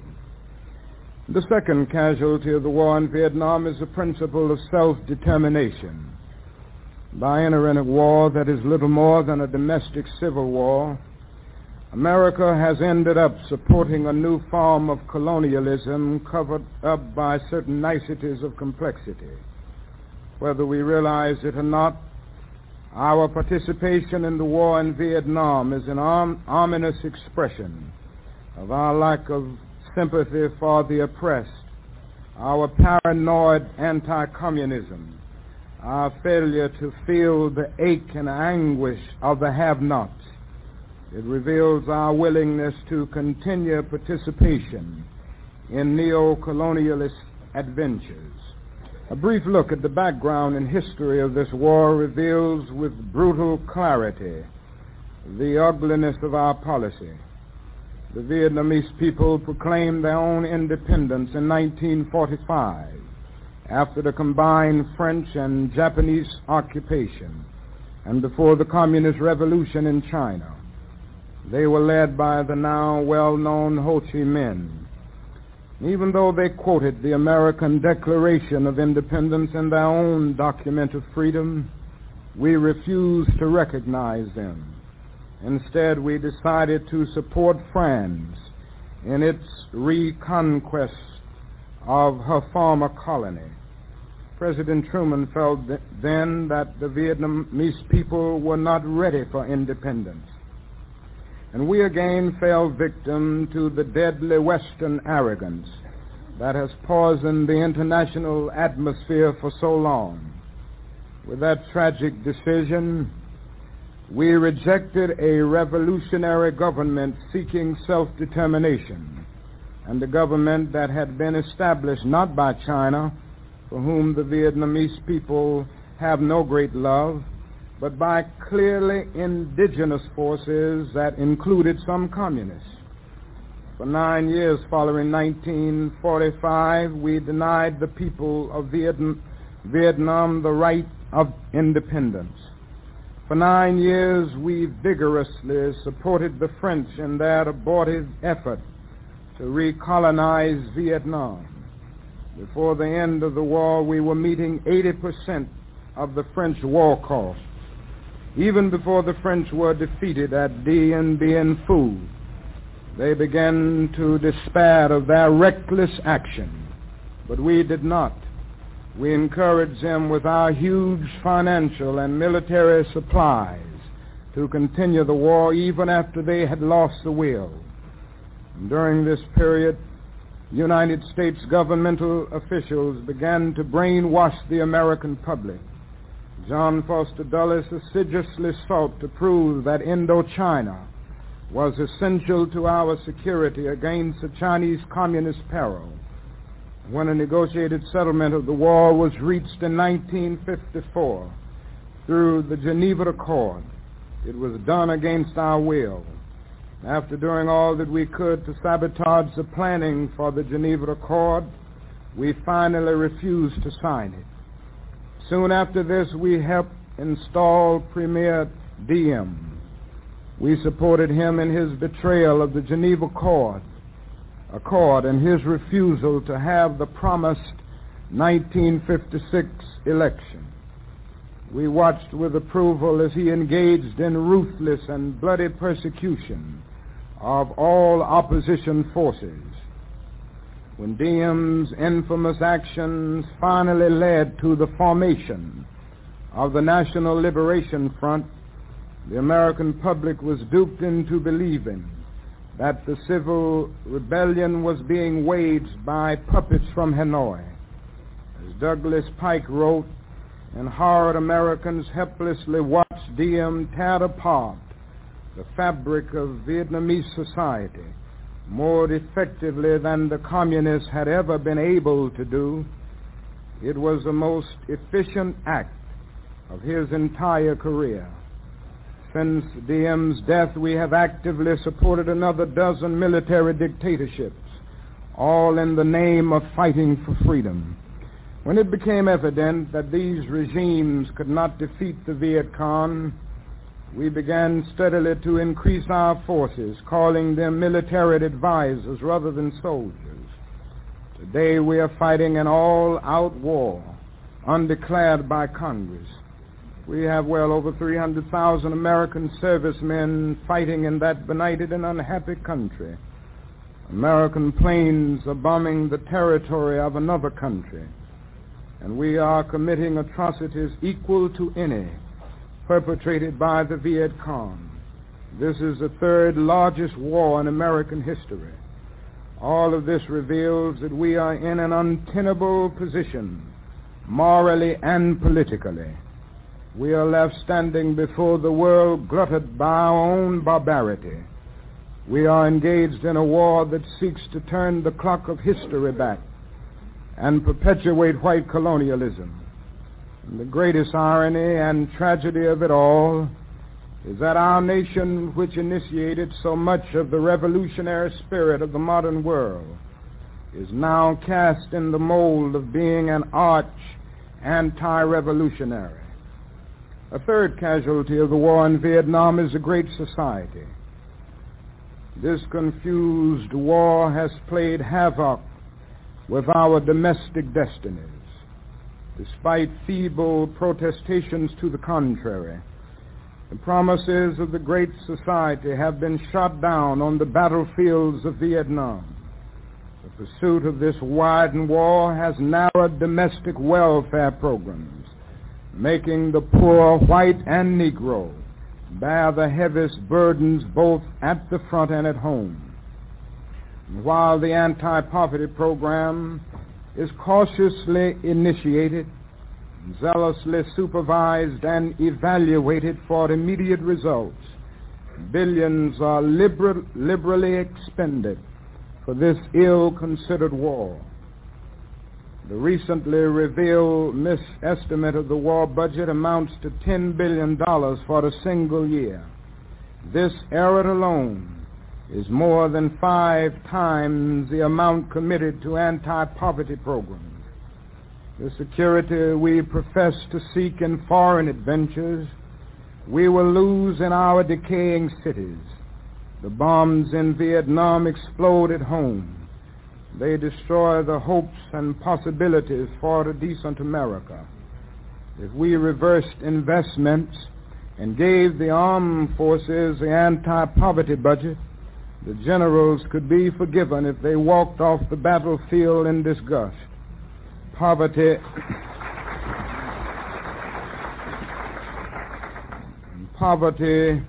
urban problems, and social progress generally are ignored when the guns of war become a national obsession, when it is not our security that is at stake, but questionable and vague commitments to reactionary regimes. Values disintegrate into foolish and adolescent slogans. It is estimated that we spend $322,000 for each enemy we kill, while we spend in the so-called war on poverty in America only about $53 for each person classified as poor. We have escalated the war in Vietnam and de-escalated the skirmish against poverty. It challenges the imagination to contemplate what lives we could transform if we were to cease killing. At this moment in history, it is irrefutable that our world prestige is pathetically frail. Our war policy excites pronounced contempt and aversion virtually everywhere, even when some national governments, for reasons of economic and diplomatic interest, do not condemn us. Their people, in surprising measure, have made clear they do not share the official policy. We are isolated in our false values in a world demanding social and economic justice. We must undergo a vigorous reordering of our national priorities. A fourth casualty of the war in Vietnam is the humility of our nation.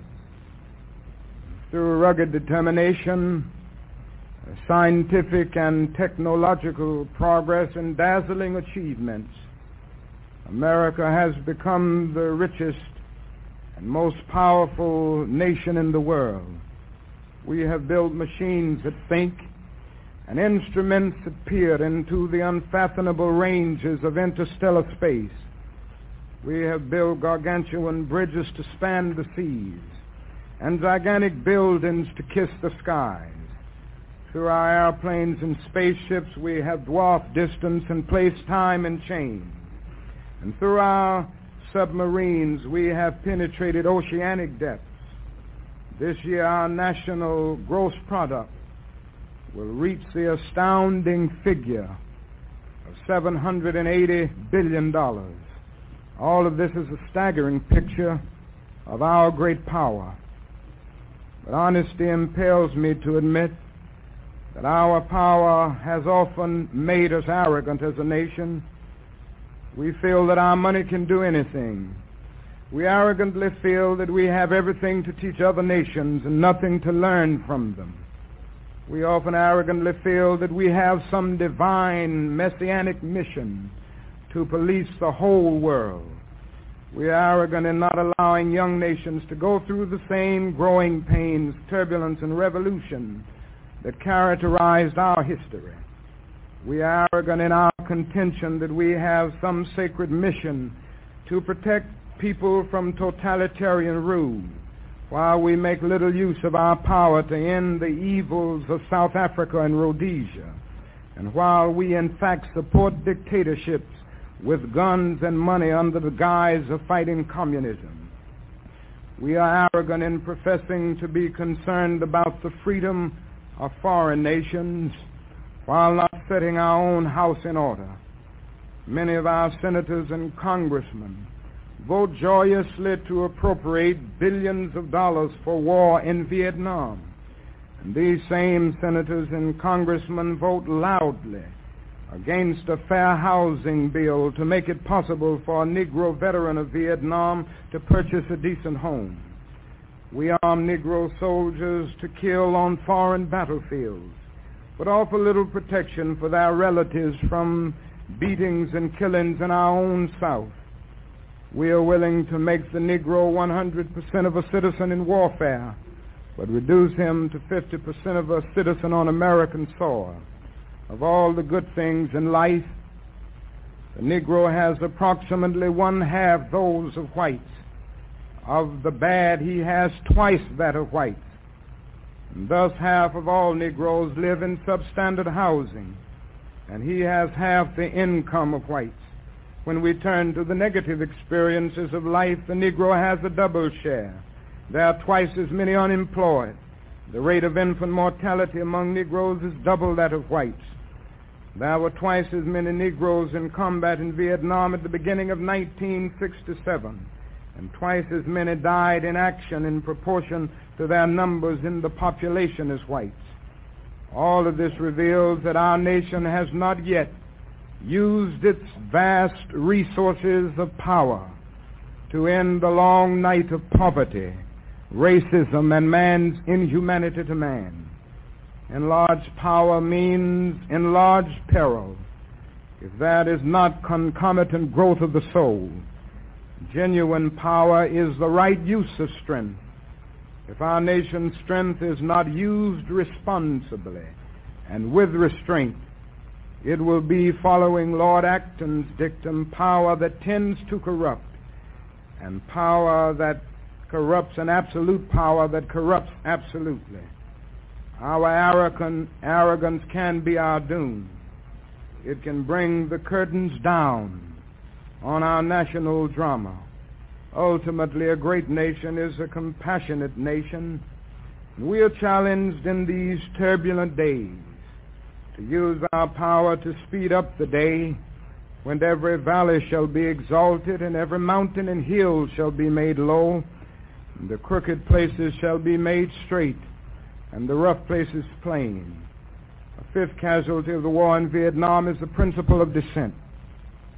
An ugly, repressive sentiment to silence peace seekers depicts advocates of immediate negotiation under terms of the Geneva Agreement and persons who call for the cessation of bombings in the North as quasi-traitors, fools, or venal enemies of our soldiers and institutions.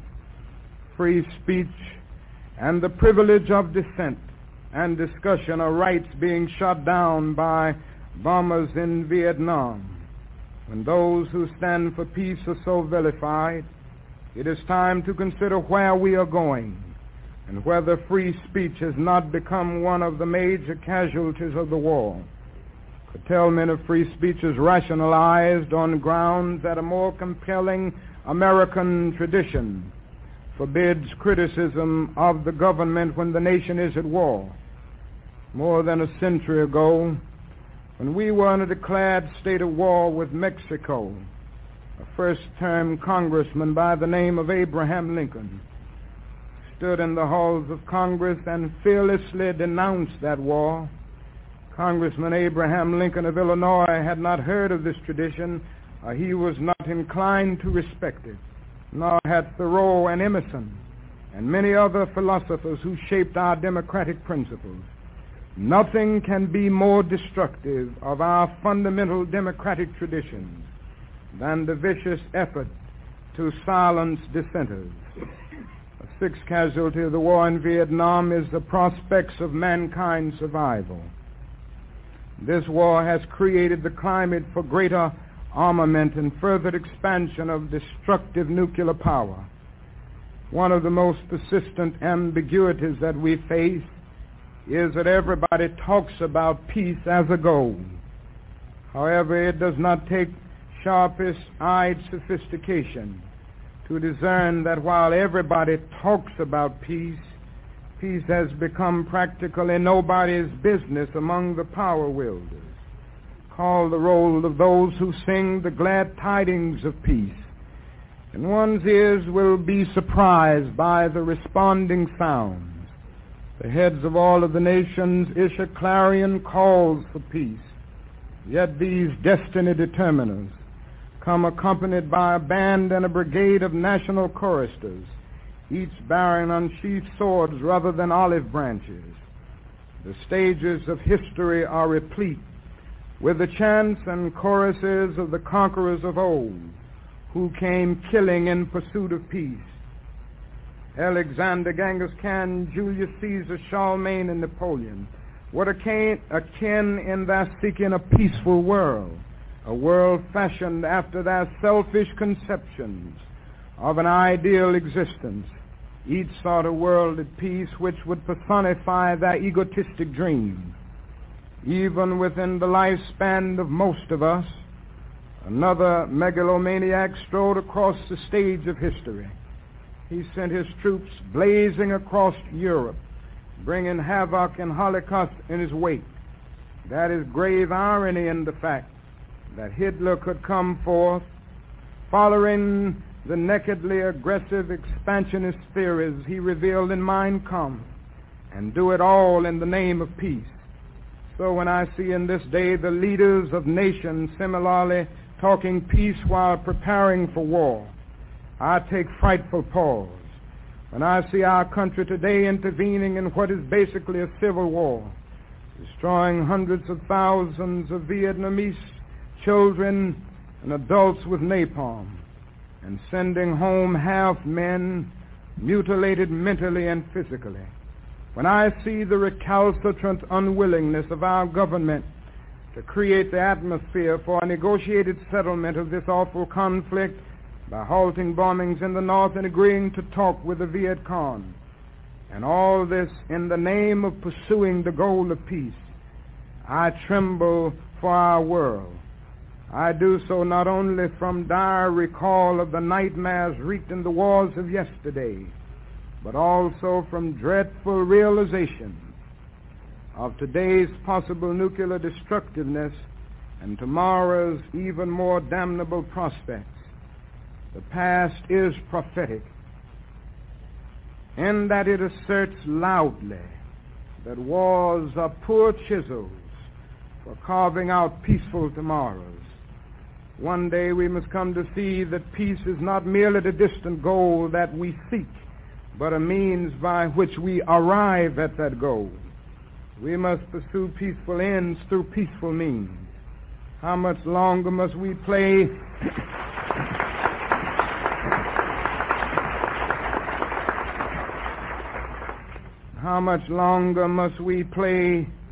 at deadly war games before we heed the plaintive pleas of the unnumbered dead and maimed of past wars? Why can't we at long last grow up and take off our blindfolds, chart new courses, put our hands to the rudder and set sail for the distant destination, the port city of peace? President John F. Kennedy said on one occasion, mankind must put an end to war, or war will put an end to mankind. How true this is. Wisdom born of experience should tell us that war is obsolete. There may have been a time when war served as a negative good by preventing the spread and growth of an evil force, but the destructive power of modern weapons eliminates even the possibility that war may serve as a negative good. If we assume that life is worth living and that man has a right to survive, then we must find an alternative to war.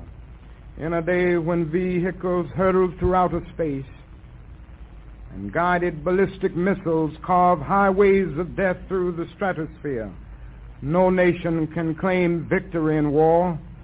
A so-called limited war will leave little more than a calamitous legacy of human suffering, political turmoil, and spiritual disillusionment. A world war, God forbid, will leave only smoldering ashes as a mute testimony of a human race whose folly led inexorably to ultimate death.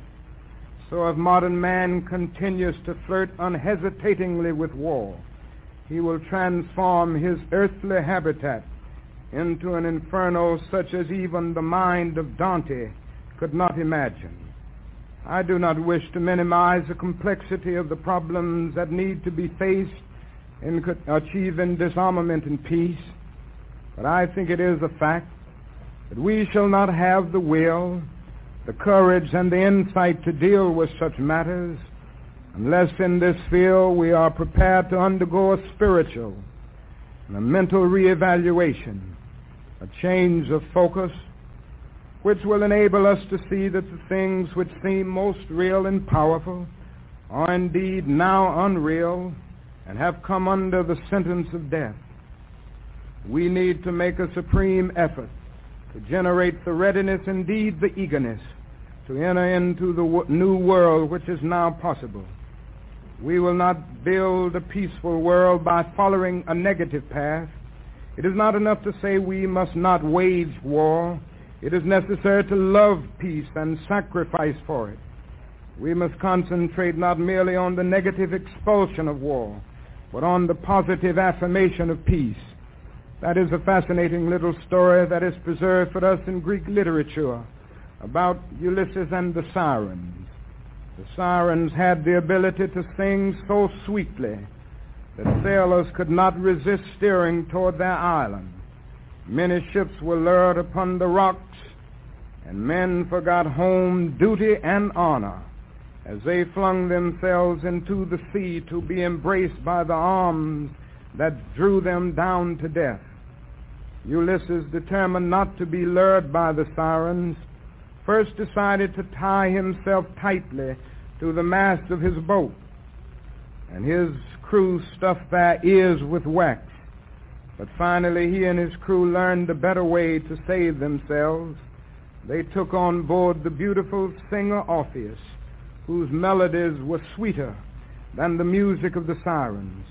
When Orpheus sang, who bothered to listen to the sirens? So we must fix our vision not merely on the negative expulsion of war, but upon the positive affirmation of peace. We must see that peace represents a sweeter music, a cosmic melody that is far superior to the discords of war. Somehow we must transform the dynamics of the world power struggle from the negative nuclear arms race, which no one can win, to a positive contest to harness man's creative genius for the purpose of making peace and prosperity a reality for all of the nations of the world. In short, we must shift from the arms race into a peace race. If we have the will and determination to mount such a peace offensive, we will unlock hitherto tightly sealed doors of hope and bring new light into the dark chambers of pessimism. Let me say finally that I oppose the war in Vietnam because I love America. I speak out against it not in anger, but with anxiety and sorrow in my heart, and above all with a passionate desire to see our beloved country stand as the moral example of the world. I speak out against this war because I'm disappointed with America. There can be no great disappointment where there is not great love. I'm disappointed with our failure to deal positively and forthrightly with the triple evils of racism, extreme materialism, and militarism. We are presently moving down a dead-end road that can lead to national disaster. Jesus once told a parable of a young man who left home and wandered into a far country, where in adventure after adventure and sensation after sensation he sought life, but he never found it. He found only frustration and bewilderment. The further he moved from his father's house, the closer he came to the house of despair. The more he did what he liked, the less he liked what he did. After the boy had wasted all, the famine developed in the land, and he ended up seeking food in a pig's trough. But the story does not end there. It goes on to say that in this state of disillusionment, blinding frustration and homesickness, the boy came to himself and said, I will arise and go to my father, and will say to him, Father, I have sinned against heaven and before thee. The prodigal son was not himself when he left the father's house, or when he dreamed that pleasure was the end of life. Only when he made up his mind to go home and be a son again did he really come to himself. The parable ends with the boy returning home to find a loving father waiting with outstretched arms and a heart filled with unutterable joy. This is an analogy of what America confronts today. Like all human analogies, it is imperfect, but it does suggest some parallels worth considering. America has strayed to the far country of racism and militarism. The home that all too many Americans left was solidly structured idealistically. Its pillars were soundly grounded in the insights of our Judeo-Christian heritage. All men are made in the image of God. All men are brothers. All men are created equal. Every man is an heir to a legacy of dignity and worth. Every man has rights that are neither conferred nor derived from the state. They are God-given. Out of one blood God made all men to dwell upon the face of the earth. What a marvelous foundation for any home. What a glorious and healthy place to inhabit. But America strayed away, and this unnatural excursion has brought only confusion and bewilderment. It has left hearts aching with guilt and minds distorted with irrationality. It has driven wisdom from her sacred throne. This long and callous sojourn in the far country of racism and militarism has brought a moral and spiritual famine to the nation. It is time for all people of conscience to call upon America to return to her true home of brotherhood and peaceful pursuits. We cannot remain silent as our nation engages in one of history's most cruel and senseless wars. America must continue to have, during these days of human travail, a company of creative dissenters. We need them because the thunder of their fearless voices will be the only sound stronger than the blast of bombs and the clamor of war hysteria. Those of us who love peace must organize effectively as the war hawks. As they spread the propaganda of war, we must spread the propaganda of peace. We must combine the fervor of the civil rights movement with the peace movement. We must demonstrate, teach, and preach until the very foundations of our nation are shaken. We must work unceasingly to lift this nation that we love to a higher destiny, to a new plateau of compassion, to a more noble expression of humaneness. I have tried to be honest today. To be honest is to confront the truth.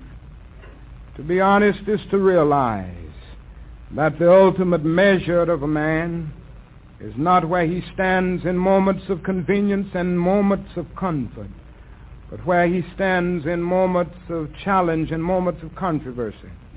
However unpleasant and inconvenient the truth may be, I believe we must expose and face it if we are to achieve a better quality of American life. Just the other day, the distinguished American historian Henry Steele Comminger told the Senate committee, and I quote, "Justice Holmes used to say that the first lesson a judge had to learn was that he was not God. We do tend, perhaps more than other nations, to transfer our wars into crusades. Our current involvement in Vietnam is cast increasingly into a moral mold. It is my feeling that we do not have the resources, material, intellectual, or moral, to be at once an American power, a European power, and an Asian power."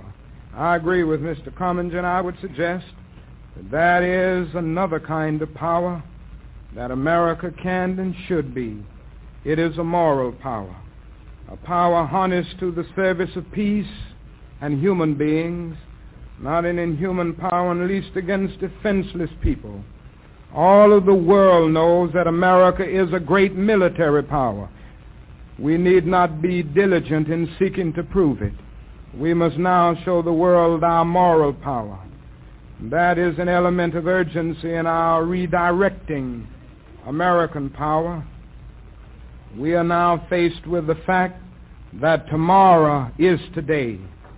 We are confronted with the fierce urgency of now. In this unfolding conundrum of life and history, there's such a thing as being too late.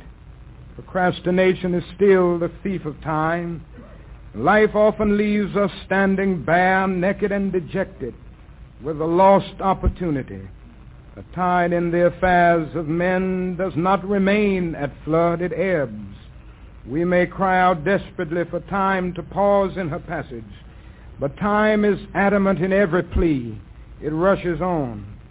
Over the bleached bones and cluttered wreckage of numerous civilizations are written the pathetic words, "Too late." There is an invisible book of life that faithfully records our vigilance or our neglect. The moving finger writes, and having writ moves on. We still have a choice today: nonviolent coexistence, a violent co-annihilation. History will record the choice we make. It is still not too late to make the proper choice. If we decide to become a moral power, we will be able to transform the jangling discords of this world into a beautiful symphony of brotherhood. If we make the wise decision, we will be able to transform our pending national and cosmic elegy into a creative psalm of peace. This will be a glorious day. If we will only do it, we will speed up the day when all of God's children, black men and white men, Jews and Gentiles, Protestants and Catholics, Easterners and Westerners, will be able to join hands and sing in the words of the old Negro spiritual, free at last, free at last. Thank God Almighty, we are free at last.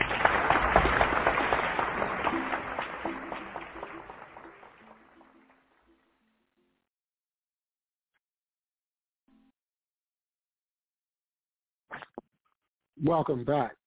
And that was the classic speech from Dr. Martin Luther King Jr. on his opposition to the Vietnam War. That speech was delivered on February 25th of 1967 in Beverly Hills, California, at a day-long conference dealing with the war in Vietnam. And, of course, was sponsored by The Nation magazine. Now, this address was delivered, as we mentioned earlier, a month and a half before the Riverside Church speech was delivered on April 4th, 1967 in New York City. And April 4th, 1968 represented the anniversary of the martyrdom of Dr. King, who was assassinated in Memphis, Tennessee on April 4th of 1968. Many of us feel, of course, at the aegis of the ruling class in the United States and the United States government. And that's going to conclude the Pan-African Journal, a special worldwide radio broadcast for today, Sunday, January 15th, 2023. We've been broadcasting live from our studios in downtown Detroit, and we'd like to thank all of our listeners for tuning in once again to our program. And if you'd like to have access to the Pan-African Journal, worldwide radio broadcast, just go to our website at the Pan-African Radio Network. That's at blogtalkradio.com/Pan-African Journal. That's blogtalkradio.com/Pan-African Journal. And the programs can be shared with other potential listeners by merely copying and pasting the links in the email, sending those emails out to other potential listeners. The programs can also be shared by copying and pasting links on other blogs and websites, and as well as through social media networks such as Facebook and Twitter. If you'd like to read the Pan-African Newswire, just go to our website at panafricannews.blogspot.com. That's panafricannews.blogspot.com. We're going to close out with the music of John Coltrane from recordings laid down in 1958. This is entitled Dial Africa. And this is Abayomi Azikiwe signing off, and have a beautiful MLK Day and a beautiful week.